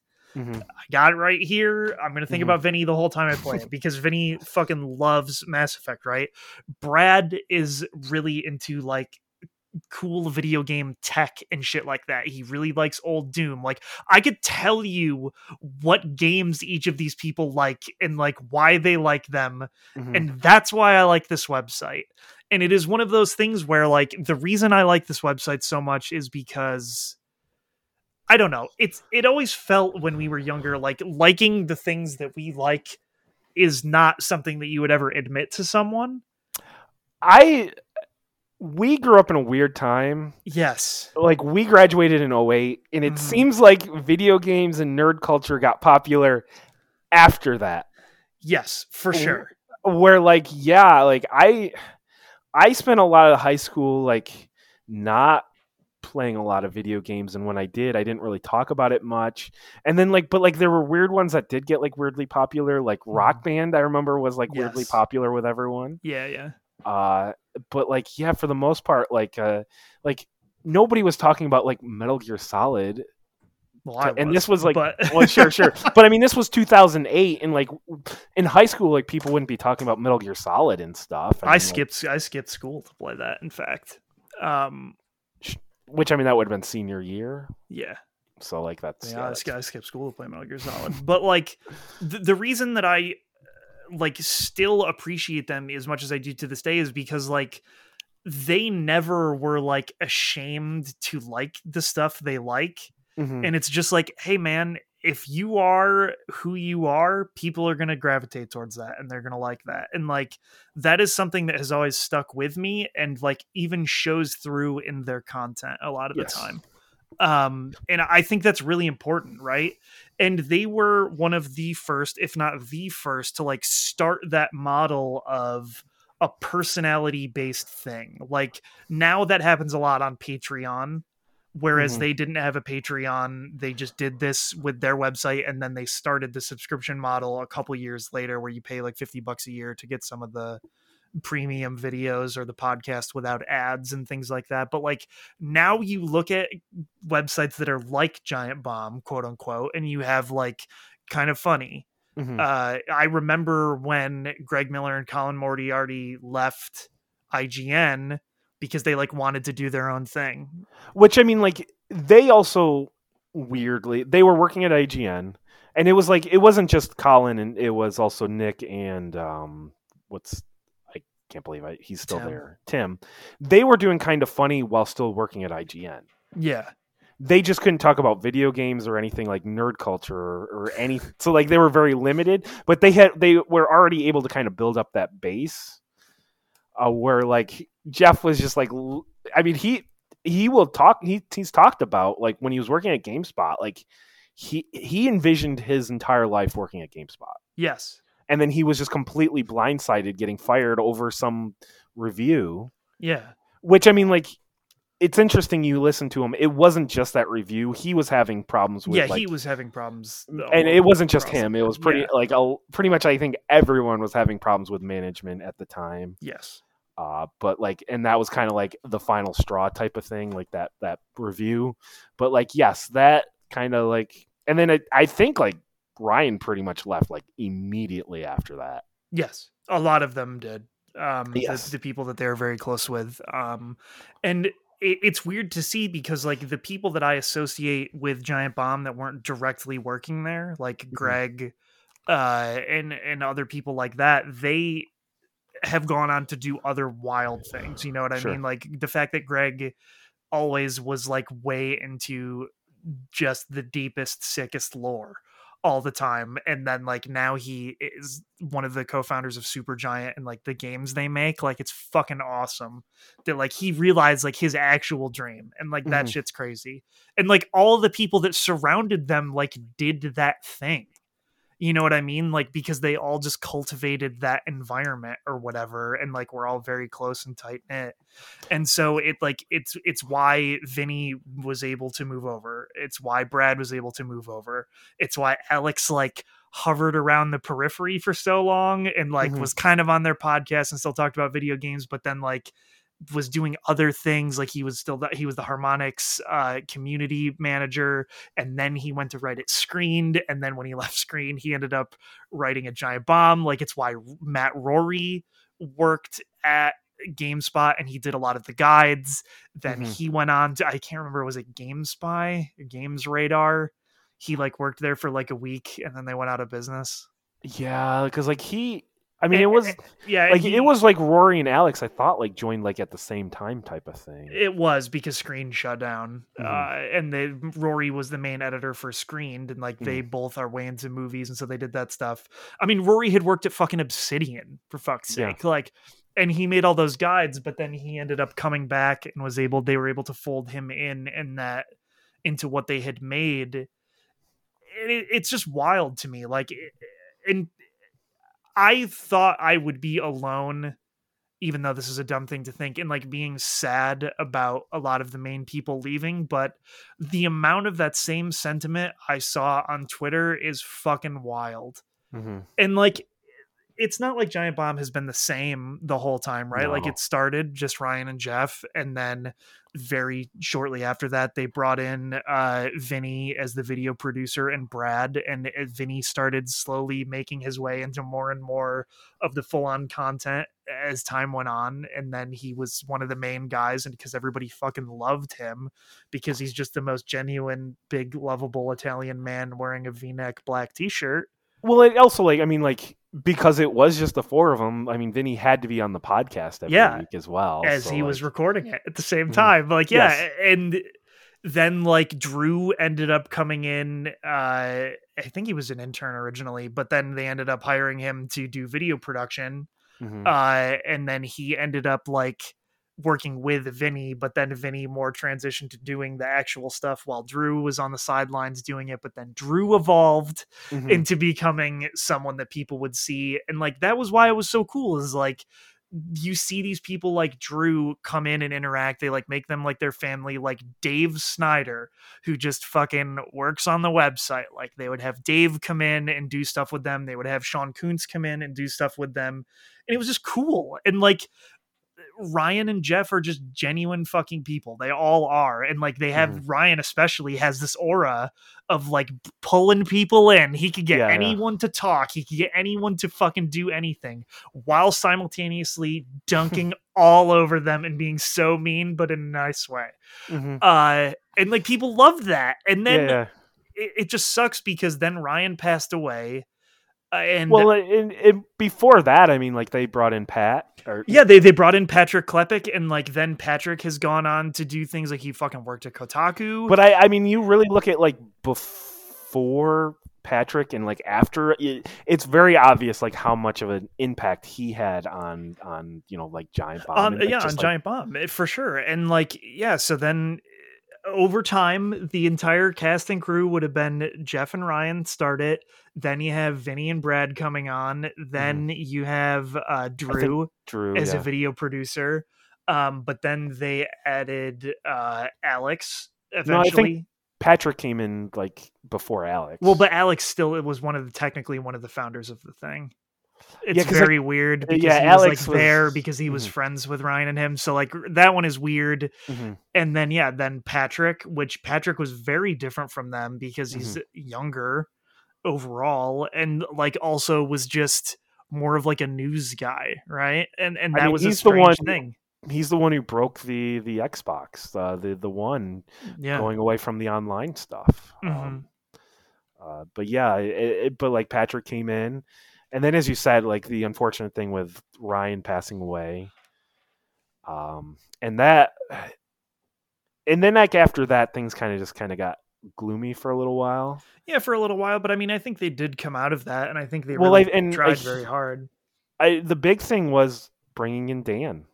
Yeah, I mean, but before that, they brought in Austin. Like they ended up splitting off. Sure. Vinny and Alex moved to New York. Well, Alex was in New York before that, and then Vinny moved out there as well. Which Vinny's originally from New York. And then they had Giant Bomb East, but then they brought in Austin. And even though Austin was only there for a year, to me, that feels like such a huge, long part of Giant Bomb history because I love Austin Walker so much. Literal doctorate, working at a fucking dumb video game website. And he ended up leaving like after his first year because he was offered the position to start Waypoint at Vice. And he figured I should take this because I might never get an opportunity like this again. And so that was really cool. And Dan overlapped. They had hired Dan around that same time, Dan and Jason, but Dan moved to New York and he overlapped with Austin very briefly. No. Yes, he did. They were at E3 together. But like Dan was in California. Yeah, he was in California then, but I mean, they overlapped very briefly in their time at Giant Bomb. Like that E3 was Weed 3, and that is one of the best E3s of all time. Yes, but like, okay, yes, because like Dan was in like, because he didn't go until 2016, 2017 to New York. I thought you were saying he no. New York. Okay. No, they hired Austin before Dan. That's what I was saying. Yes. But yes, you're right. Like Dan and Austin were both together. But like Dan coming in, I think just kind of like reinvigorated West, who hadn't fully recovered from Ryan. Yeah, and I mean, people like to say that Brad never showed any real emotion and always seemed to not really care, but I mean he did for sure, but I think Dan definitely reinvigorated them a lot with his just sheer fucking stupidity overall. Yes, and Dan, like him or not, he just has this personality that he can pretty much go onto any podcast and just kind of click with whoever is there. But the problem that people have is he has a very dominating personality and he has a tendency to take over. And it's like, I understand people not liking that, but like he also has like a lot better self-awareness than people ever give him credit. Yeah. Because when it's a stupid topic, he is front and center. But anytime there was any time to talk about anything serious, he would always just kind of keep out of it because he just never felt like he was smart enough to have those conversations, which I always kind of respected Dan for that kind of stuff.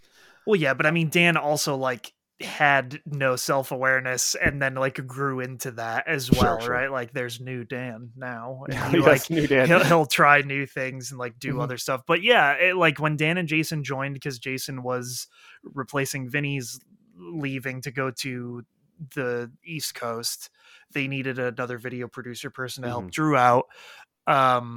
And so yeah, Jason was that, and he was mostly behind the scenes for a while, even though he became known as the fighting game guy, and then he ended up going on to, now he is on all their podcasts because he has to be.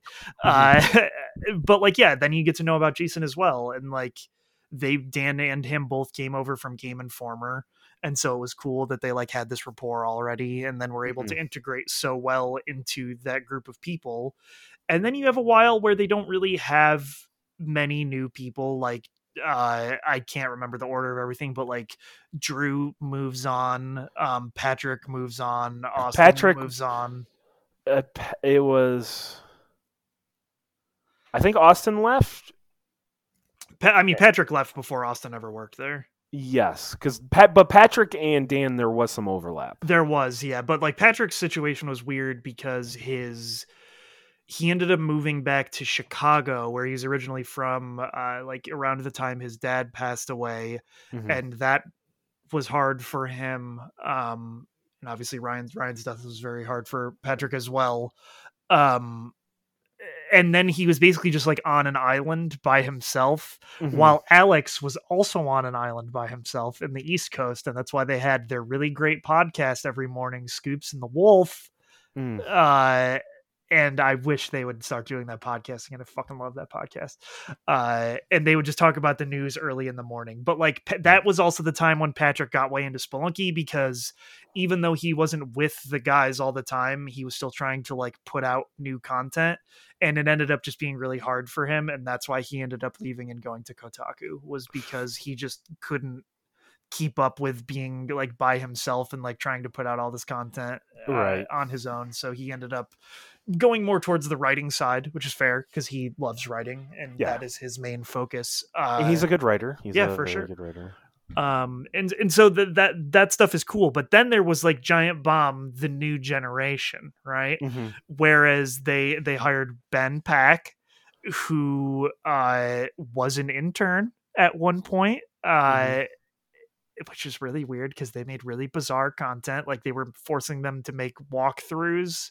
Not forcing, it was Ethan of Whiskey Media like had them make walkthroughs. So if you still, I believe if you go to the Giant Bomb YouTube page, you can find Skyrim guides on where to get all the Daedric weapons that Matt Kessler made. And Ben, I think he did Dark Souls bosses.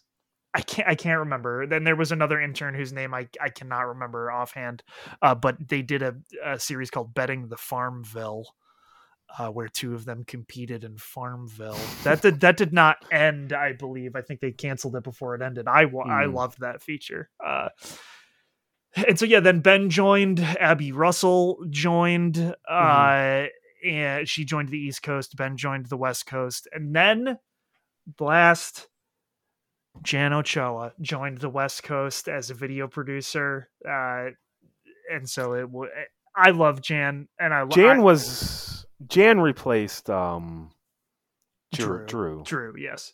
And Jan was originally like way more behind the scenes, kind of like Drew was, but then they found out that he is the coolest person ever. And I love every time Jan talks. And like I like Ben too, and I do think that it's a weird thing because what a lot of people said outside of Dan that ended up coming into it after the fact said like, holy shit, I watch this content and I love these people. Like I look up to these guys and it's why I'm doing this. I think it was like hard for them to adjust at first to like, oh shit, now I'm part of this. Well, I think especially for Ben. I think Dan had the benefit of being like the weird, crazy guy at Game Informer. Yes. So he was already used to like the heat. Yes, but and he had also, already learned. I think part of it helped that Dan does not watch content like video game related content. Yes, and he also, but I think he learned then stay off the internet and avoid like comments and stuff. Yes, And for sure. But he also like didn't have the knowledge of like how people feel about certain things that like video features at Giant Bomb or whatever. Like he didn't have that context. Whereas like yes, Patrick, Ben, and Jan have that context. And like, well, not even Austin as well. Like Austin as well, sure. And he was a broke ass grad student. It was like the only thing he could do was watch Giant Bomb content, right? Like he couldn't afford a lot of games and stuff. I mean, just listening to like the Game of the Year stuff, they like the year Austin was there, he was like, "Oh, I've listened to all of these. Yeah, I am prepared and he ready." knew he had a strategy for it, and like I think that's super cool. And like Ben was like, "Oh shit, this is like my dream job. Never thought this would happen. Got to do an internship and then got to do that." And he tried really hard, and people were very harsh on him. Abby, people are also very harsh on as well. And I like most of the content Abby put out. I like most of the stuff that Ben had tried, even though I think Ben was more hit or miss. Still, I think he really put his all into it. Like all these people are just very genuine people and they tried really hard, right? And so where Giant Bomb is at now is a really weird thing, because even though Abby and Ben were like a new generation of Giant Bomb, they both left within a very short period of time. And Dan left. Dan is a little bit different though, because he got a job at the WWE making a podcast, and he's like the world's #1 wrestling fan, right? So that made sense. But it's not even, he wanted to get out of the spotlight and just go behind the scenes, and then he decided, I'm just going to become the most streamer I could possibly be and just be in the spotlight at all times. Yeah, and is where like Abby leaving, I still don't quite get, because she quit and now she just streams video games as a streamer. And like that's interesting. But they were being bought out by a new company. Giant Bomb has had a weird history, right? Like GameSpot was owned by CBSI, and originally Whiskey Media got bought by CBSI, so then Giant Bomb was under the same umbrella as GameSpot, but then they got sold again to a media company called Red Ventures, which is where they are now. And so that leads me to believe that something about that acquisition is why Abby ended up leaving. It makes me think that that same thing is why Ben ended up leaving. I kind of wonder if Ben, I remember Ben saying like he was given an opportunity to leave and he decided to take it. I'm wondering if he was given like a severance. Possibly. Here's some money if you leave, and then we don't have to keep paying you like a salary. Possibly. And so he was like, I'm going to just take this money, and for my mental health, I am just going to run away from this situation. That is what it seems like. It seems like he did it for his mental health. Like, I don't want to speak for these people because we don't actually know them personally, but that is what it seemed like. And Ben also had worked in like marketing and other things before Giant Bomb. So like he came from a different job, you know what I mean? So he could go back to doing stuff like that. Sure. And so then you have these two new people left, and Dan was also gone to a new job, and like I don't know, like I still liked their content and I think they did interesting stuff, but it was very clear like they needed new hires. But what was happening was they were not hiring anyone because it would be weird, because they were moving over to a new company. So you don't, also everything's remote only. So like with COVID, it's weird to hire new people who are only remote, who have never like interacted with you in person, and you're switching over to a new company. So you want to wait to do that. And then the three people that I love so much announced a couple weeks ago on the same episode of the Bombcast that they were all leaving at the same time. Vinny Caravella, Brad Shoemaker, and Alex Navarro, who are like three people who like are Giant Bomb. Like they are original people who are there forever.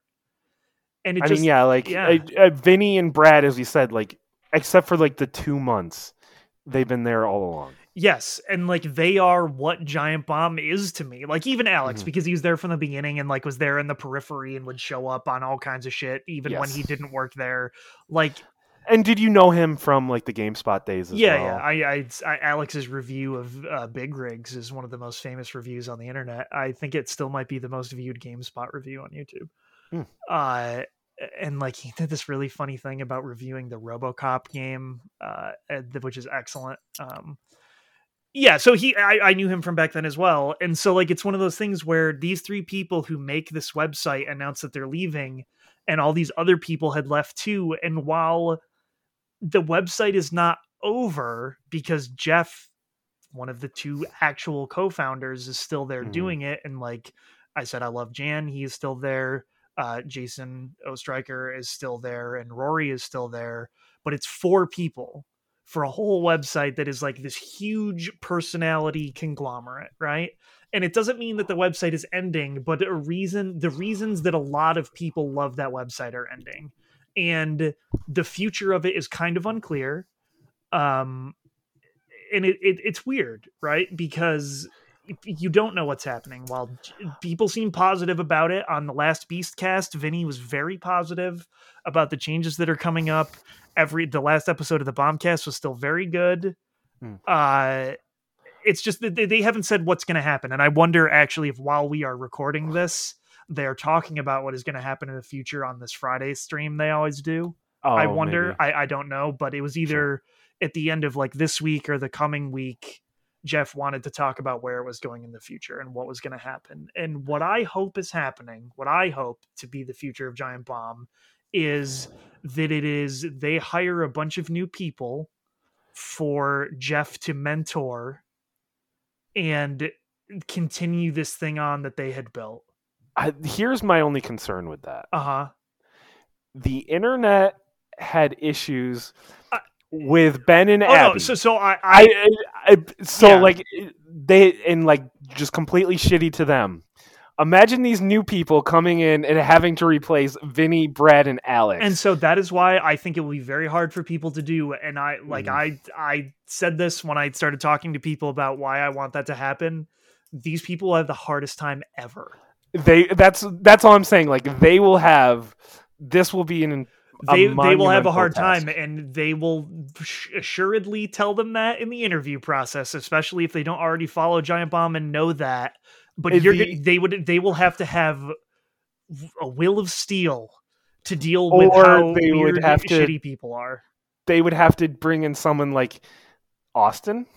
Yeah, if they could somehow bring in bring back Austin. Someone who has been doing it for a long time. But I do believe that it should be a group of new people that they hire that aren't necessarily already in the games industry, or even if they are, right? If they're lesser known people like Khalif Adams or something, like who does Spawn on Me, like people who have their own following but like are not necessarily like huge. So who knows what it'll end up being. I hope it is that. I hope it's just like new Giant Bomb, like new Pokemon Snap, and like I will grow to love whatever that website becomes, as long as Jeff is there, as long as there is someone there to keep it being what I want it to be, where it is like a genuine thing. I will subscribe to that website forever until it is gone. I will pay them $50 a year until there is nothing for me to pay $50 a year to. Like, I have that much respect for Jeff that I think that they can make a cool thing. The one thing I do not want to happen, and I'm still pretty worried about, is that they are going to make it Red Ventures Gaming, and that GameSpot and Giant Bomb will roll into one thing. And I do not want that at all. Sure. As much as I love the people that work at GameSpot right now, like Timur Hussein and Lucy James, I don't want that. Because I think they are still separate enough in the way they cover games. Well, the fact that Giant Bomb doesn't really cover games, quote unquote, they just play them and talk about them. Whereas like GameSpot still goes to press events and does all kinds of wild shit and like sponsorship deals and things like that. It's weird. And like people it's hard to tell people why I cried about a website. and it's because like it's not as weird here because like I know that you have also like that website, and I know that you know who I am as a person. I think like the other issue is like people just, I mean, like I think the easiest is like, are you sad when like your favorite TV show ends? Yeah. But the big difference there is a TV show, you know when it's ending. Like you can tell when a TV show is wrapping up. This was just a blindside out of nowhere type of thing. Like, I assumed Vinny, Alex, and Brad were just going to do this until they were like 60 years old and just retired. I always figured Vinny would be the next person to leave, honestly, because of the way he talks on the Beastcast a lot. See, like, but I kind of stopped listening. Yeah, but like I always assumed Vinny would be the next person to leave just because of where he is at in his life with having kids and a new house and stuff like that. Like, it just always seemed like he wouldn't be able to do this forever. Not that he wouldn't be able to, that he wouldn't want to do it forever. Right. And so it was hard for him to make as a choice, as is so very evident on the last episode of the Beastcast, where they get back everyone who had ever worked at Giant Bomb East on one podcast. Goddamn, that episode is so fucking sad because he cries right at the beginning and he cries at the end, and it is like one of the saddest things of all time. Their final stream, not as sad. No one actually cried except for Jason. And it's one of those things where the TV show analogy is very apt, but it is one of those things that I have listened to those people's voices and watched their videos for a minimum on average of 4 or more hours a week since the summer of 2008. Sure. Like, that is such a large amount of time. It is a large portion of my entire existence, my entire life. You're 31 in 13 years. I was fucking 18 years old when I started listening to these guys, and I listened to them for hours every week. And it's just so crazy to think that I will not be able to just go to the website or boot up a podcast on my phone and hear Vinny talk or hear Brad talk. Although I can still hear Brad talk every week because he does a tech podcast with Will Smith, not the actor. Right. People, if they listen to our podcast, maybe know who Will Smith is. He used to work at Tested. That's the other website Whiskey Media did. I knew I had forgotten, and that's very important. Will Smith and Norman Chan. Tested still exists. It got bought by Mythbusters. Yeah, like you and I I got into Giant Bomb because of you. Yes. Which I was like, it's one of those weird things where it's like, I don't feel like I've really listened to them that much. And then I thought about it and I was like, I started listening to them in 2016. Yeah, I mean, like, it's been 5 years. You also have gone back and listened to their old podcasts. Like, you've listened to hours and hours and hours of these dudes talk. And it's just like, the thought of that blows my mind. It's one of those things where, like, I look at the stats of how much people have watched my dumbass talk on YouTube, and it is shocking how many hours people have watched me on YouTube. It is shocking how many hours people have listened to us talk about video games, a subject that we just think is cool. Oh, well, like, as I said, like, I wanted to do this because of the Bombcast. Like, I came to you and asked if I could come onto your podcast. Yes. Because I listened to the Bombcast and I was like, I think this is fun. Yeah, like, I think it's fun. I want to talk about it. And it's because it's something that we are both genuinely interested in and like doing. And like, that is why I always have loved Giant Bomb, is because it always seemed like they were genuinely interested in covering it and doing it. And we're interested in video games and like the people behind them. That is why the biggest loss is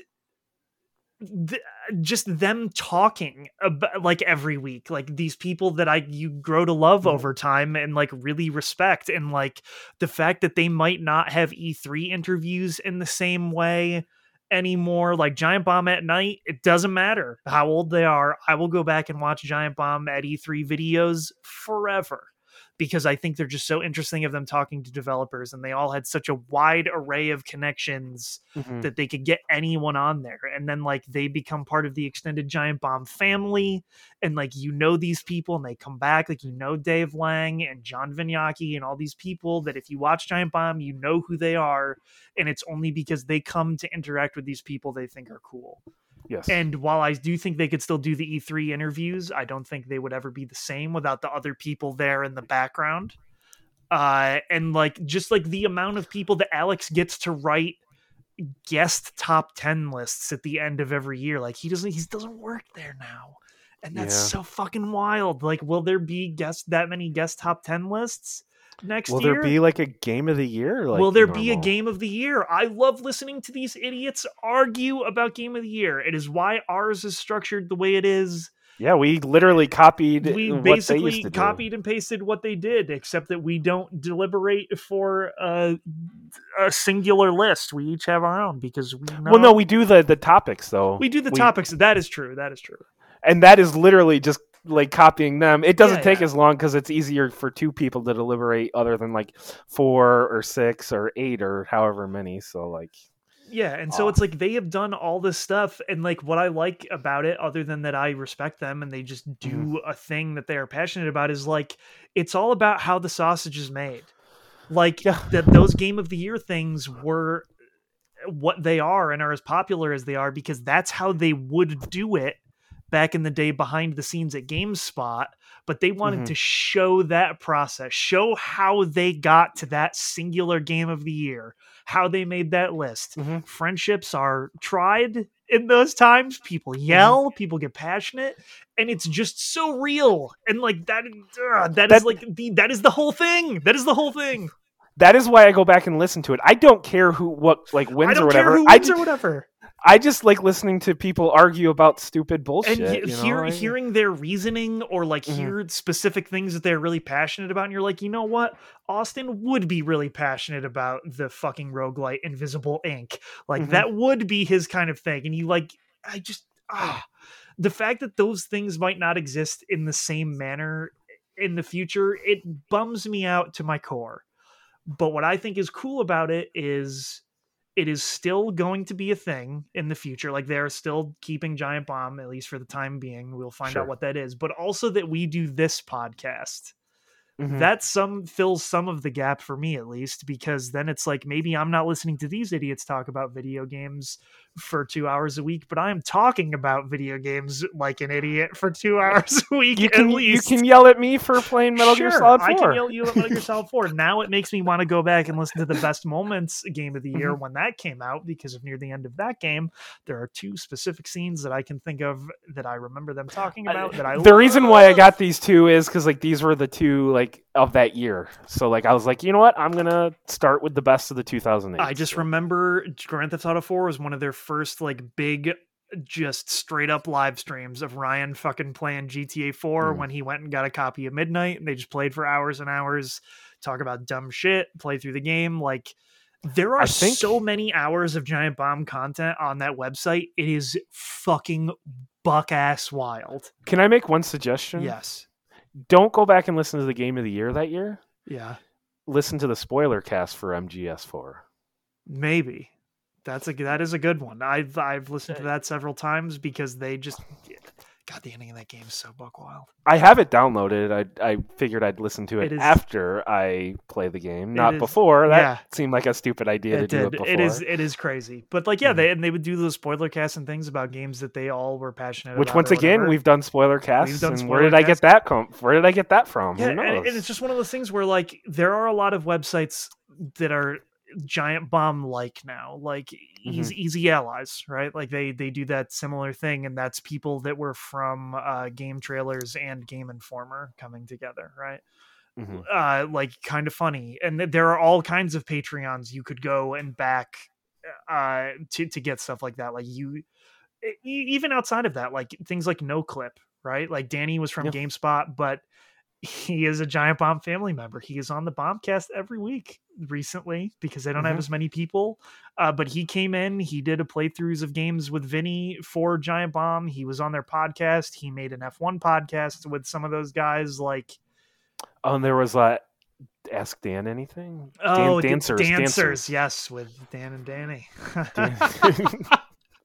Those are great still. And I love their disclaimer. That's why I go back and listen to the podcast, because like especially like the last segment where we don't have enough of an audience to get emails, so we have to kind of come up with our own section 3. Giant Bomb just gets emails, and like those hold up. It doesn't matter. No, it doesn't. And there were periods of time where they were about video games. Most of the time, not even a little bit about video games. No. Just like you want to hear Jeff's opinions on rap, you want to hear what they think about Cincinnati chili, you want to hear some wild shit stories, like whatever you got, that shit is in there. And like, that's also one of the reasons why their podcast is so popular, is because you want to hear video game news? Sure. You want to hear a bunch of stupid bullshit of a bunch of people who know each other really well talking and answering questions? It's got that too. And yeah, it is one of those things that to me will forever be timeless. And I can go back and watch those videos. I can listen to those podcasts and still get enjoyment out of it. And like, even just the amount of people that I have gotten to know about their work, like the stuff that Mary Kish does at Twitch, the stuff that Danny does, with No Clip, the which they fucking just did podcast that Mary, Mike Mahardy, and Dan do, Well, but Danny just did a new video. It was like, he has Dishonored. a new Dishonored. Okay, I yeah, watched it. Dishonored. It's tight. Which, I mean, they're all tight. Like, they're all so good. Yeah, that's why Danny quit GameSpot, was because they weren't letting him do shit like that, and he was like, I can make video game documentaries. Fuck you guys. And I love that. And it's like, they also, Giant Bomb over the years, especially at E3 and like GDC talks and stuff, has been a way for people to just get to know people that are behind games or people from other things. Like, it's why so many people even know who most of the people that work at GameSpot are now. It is like why people know about Dave Lang and Iron Galaxy. Like, it is why people knew who Adam Boyes was when he became higher up at Sony. Like, it's just crazy. Like, the reach that this website had and the amount of people that it has affected is fucking wild. And like, even seeing people that have never been on their show, that when it was announced that Vinny, Brad, and Alex were leaving and moving on to something else, the amount of people who I also respect and read their work being like, I do what I do because of this website, because of these people. And like, people just being like, yeah, I met you one time. And it's like, dude, you are like one of the head editors at Polygon. What do you mean you only met them one time and you're still nervous to be around them? Like, you do a similar thing. But it's like, people respect them and what they have done that much that it's a big deal. And so it's like, when I was retweeting all of these sentiments and like being sad about it, and I have people that like used to watch me stream that are like fucking 17, 18 years old now, they have no idea what the fuck I'm talking about. They've never heard of any of these people. And like, to me, that's wild. But like, I have brought in many people that I know and made them listen to Giant Bomb. You are the reason. I am the reason you listen to Giant Bomb. I am the reason my brother listens to Giant Bomb. I am the reason our friend Nukio listens to Giant Bomb. My college roommate Rob, obviously, because I would just watch fucking Giant Bomb videos all the time. Like, people I know that don't even know about video games know about the website Giant Bomb. My friend Calvin, even though he is not as much into video games now, he knows the website Giant Bomb because I forced him to watch stupid videos against his will. My mom knows what Giant Bomb is, right? Because like, I have so much Giant Bomb clothing, and they're like, oh, what the fuck is that? And then you explain it. My mom has probably seen more Giant Bomb videos than the average human being, because she's just been around or seen them through osmosis, because me and my brother were watching them when I was like home on college break and shit. You know what I mean? And it just like, that alone is crazy. It's crazy. Yeah, it is. Yeah. And it is just a wild thing that it will not ever be the same, because which some of my favorite members are gone, but it will still be cool. And like, that's why I don't want it to be, I'm not as sad about it now, is because I had my time to be sad. I cried during the final Beastcast multiple times because Vinny cried. But when they did their final stream with them and they all just were like, all right, bye, it was like, it made me okay with it more for some reason. And also, I think Vinny talking about how he thinks that going forward, it's really, Giant Bomb's going to be really cool and they have really interesting, good stuff ahead of them. Well, Jeff Gersman is one of the smartest people in the industry. Yes. And he is probably at the head of like all the decisions being made. So, well, like, and then the other part of that, if you are a fan Jeff of Bakalar. a Giant Jeff Bakalar as well, but like, you have to trust Jeff. Yeah, like, I trust Jeff Gersman, and the other half of that is I trust Vinny when he says that it is going to be cool in the future.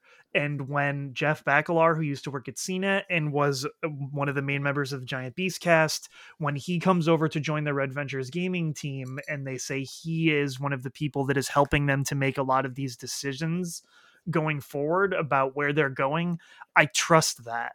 And it's because I've seen these people, I've seen the work they do, and their whole thing is being honest and real. So if they say, hey, this is probably going to be cool, or like, just trust us on this, give us a little bit of time, I will do that. Because I have trusted their work for this many years. Why would I not continue to now? I still believe in them. And even if it doesn't turn out that it's for me, that's fine. It's going to be for somebody. And like, I will always have all of those 8 trillion bajillion hours of old podcasts and videos that I can watch and download whenever. And even if they go away, people have downloaded all of those videos and podcasts, so they will never, ever be lost. So I could get that if I wanted to. Or the second they announce they're shutting down that website, I'm buying an 800 billion terabyte drive and I'm downloading every fucking video I can get my hands on. And I already have all the podcasts because I'm a psycho on my old hard drive because they were all on my iPod. Well, a lot of really? them. A lot so of you them have all of them? I have a lot of them still. Yeah. So it's cool. And like I said, it's weird that it is going to be very different and that we have talked about this website for an hour-ish, 58 minutes at least. But like, it is important to me. It is important to you. It is why we do this podcast. It is an important thing to me. I talked to my fucking counselor about Giant Bomb. Okay. Like it's bizarre. I've talked to so many people and it has been such a huge part of my life that it is weird. As Jeff Grupp tweeted, how do I tell my family I'm sad about a website? And like, it's true. I'm sad about a website and it's weird, but it is going to be a thing. They're going to keep doing their thing. We're going to keep making this podcast and that's cool. I don't know. I think probably the hardest thing for you is just like, there's just no more Brad, you know, like there's no more Brad. I Vinny. can't hear Vinny get all excited about fucking woodworking. I can't hear him make fun of Jeff Bakalar every day. I can't hear Brad get excited about ray tracing every day. Well, Brad still has the tech podcast, so he gets excited about a lot of dumb tech shit, but not as much. Like who's gonna get excited about how many particles are in Returnal now? Yeah, I mean, like Alex seems like the type who will just disappear into.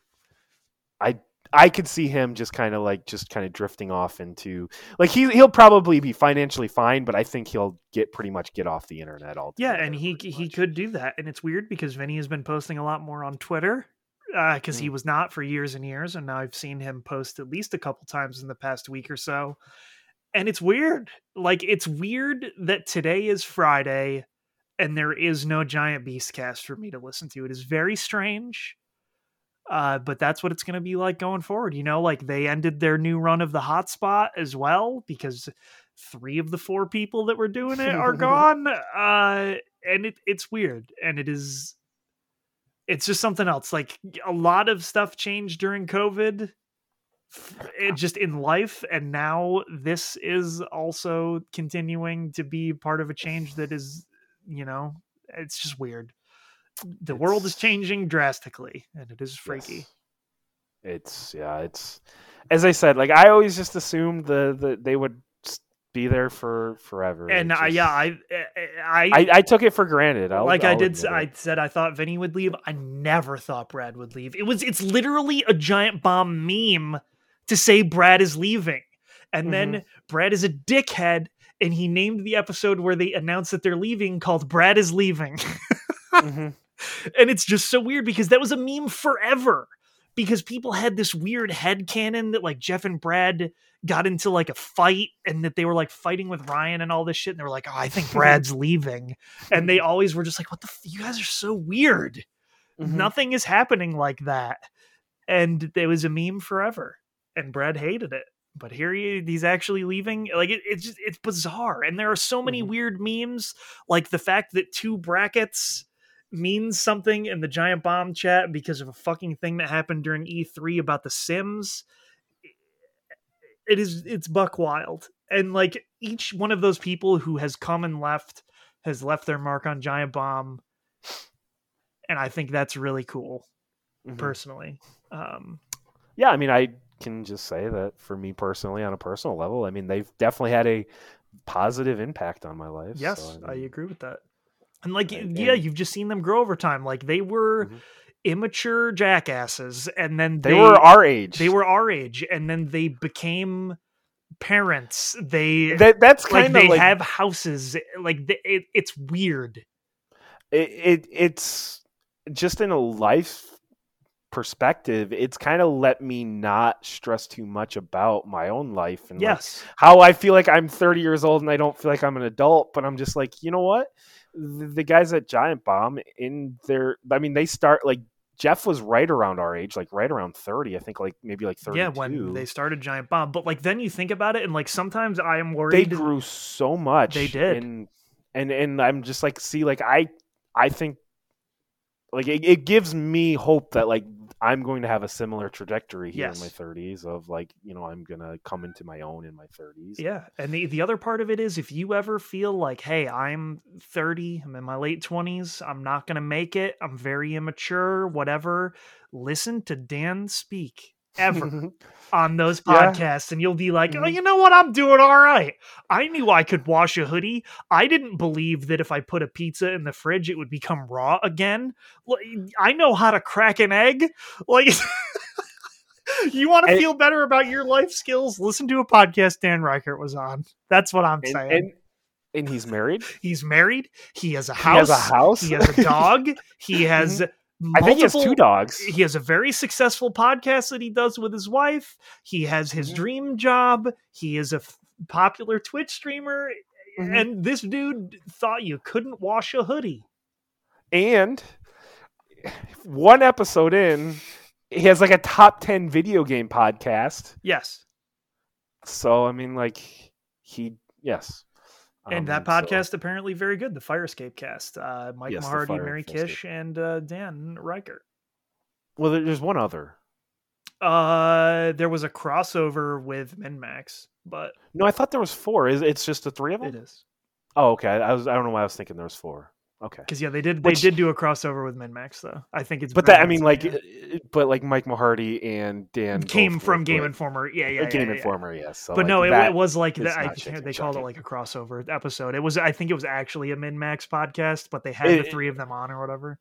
Yes, like I have it downloaded. That's what I listen to when I mow on the weekends, so I'll be listening to that. So, but yes. Yeah, so like maybe I'll start listening to that to replace the Beastcast. I don't know. I told you, I think you really like Ben Hansen. Oh, I know. I like Ben Hansen already. I know. We have very similar interests. That's why I just like I think like it could replace the Beastcast for you, and you'd be very happy. So, so overall, I could go on about Giant Bomb forever. You ask me any question about Giant Bomb, I could talk for hours about it. I have talked for hours about it in the past when people have left. You have talked about it in an hour. I've talked about it over an hour today. I talked about it with my brother. Like we talk about it all the time. Even like people will be like, "Hey, you still watch Giant Bomb?" I'll be like, "Yeah," and then we'll talk about what we used to like about it, or if they fell off, why they fell off. Like I have conversations about Giant Bomb all the time, and we'll probably continue to. For me, it's one of those weird things where I fell off the new stuff, but I always go back and listen to the old stuff. So like like I've always kind of stuck around in some way, shape, or form. Yeah, like the only way I really fell off was I just stopped listening to podcasts altogether over the past year. So I just stopped listening to the Beastcast. I still watch their videos though every Friday. I would watch their streams. I would watch the streams whenever it was something I was remotely interested. I watched every one of their Minecraft streams. I just love the people, and like that's. To me, that's the most important part is while there are video games there, to me, it is not that you are necessarily watching for the video games, it is that you are watching for the people. Sure. It is why I can watch Eris, one of my favorite streamers, play anything, even when it pains me physically to watch. It's because of the people. You know what I mean? I just like the people are the biggest part of it. I know this is a tough question, but like, what do you think your favorite of their content is? Is it the Unprofessional Fridays? I do like Unprofessional Fridays, but no, my favorite content, I think, will forever be the playthrough of Contradiction Spot the Liar that Vinny, Alex, and Austin did. It is magical. It is only a couple hours long. They did the first episode is the quick look, and then that was one of the reasons I believe they started doing the streams called play dates, was because Austin and Alex said to Vinny, we have to finish this game. We have to see it. I think it's only 2 parts. Matt, I can download it and give it to you on a USB stick because I think you would also think it's hilarious. It's excellent. It's just an FMV game. Vinny likes playing FMV games. That is my favorite like video feature thing they've ever done. But my favorite Giant Bomb things in general are their E3 night shows. Okay. And forever will be, just because of them. Jeff talking to those people, or before Jeff when it was Ryan. Ryan can get anybody to talk, man, and he can get anybody to open up about anything. The video where Greg Miller takes off his shirt and eats the chicken wings while he's sitting at their fucking table is incredible. I think one of my favorites from E3 is when they brought in a guy named Dan Reichert. And he had a story, a prank of online dating. I don't know if you remember this, the OkCupid prank, and because that was back when Ryan was still alive, and like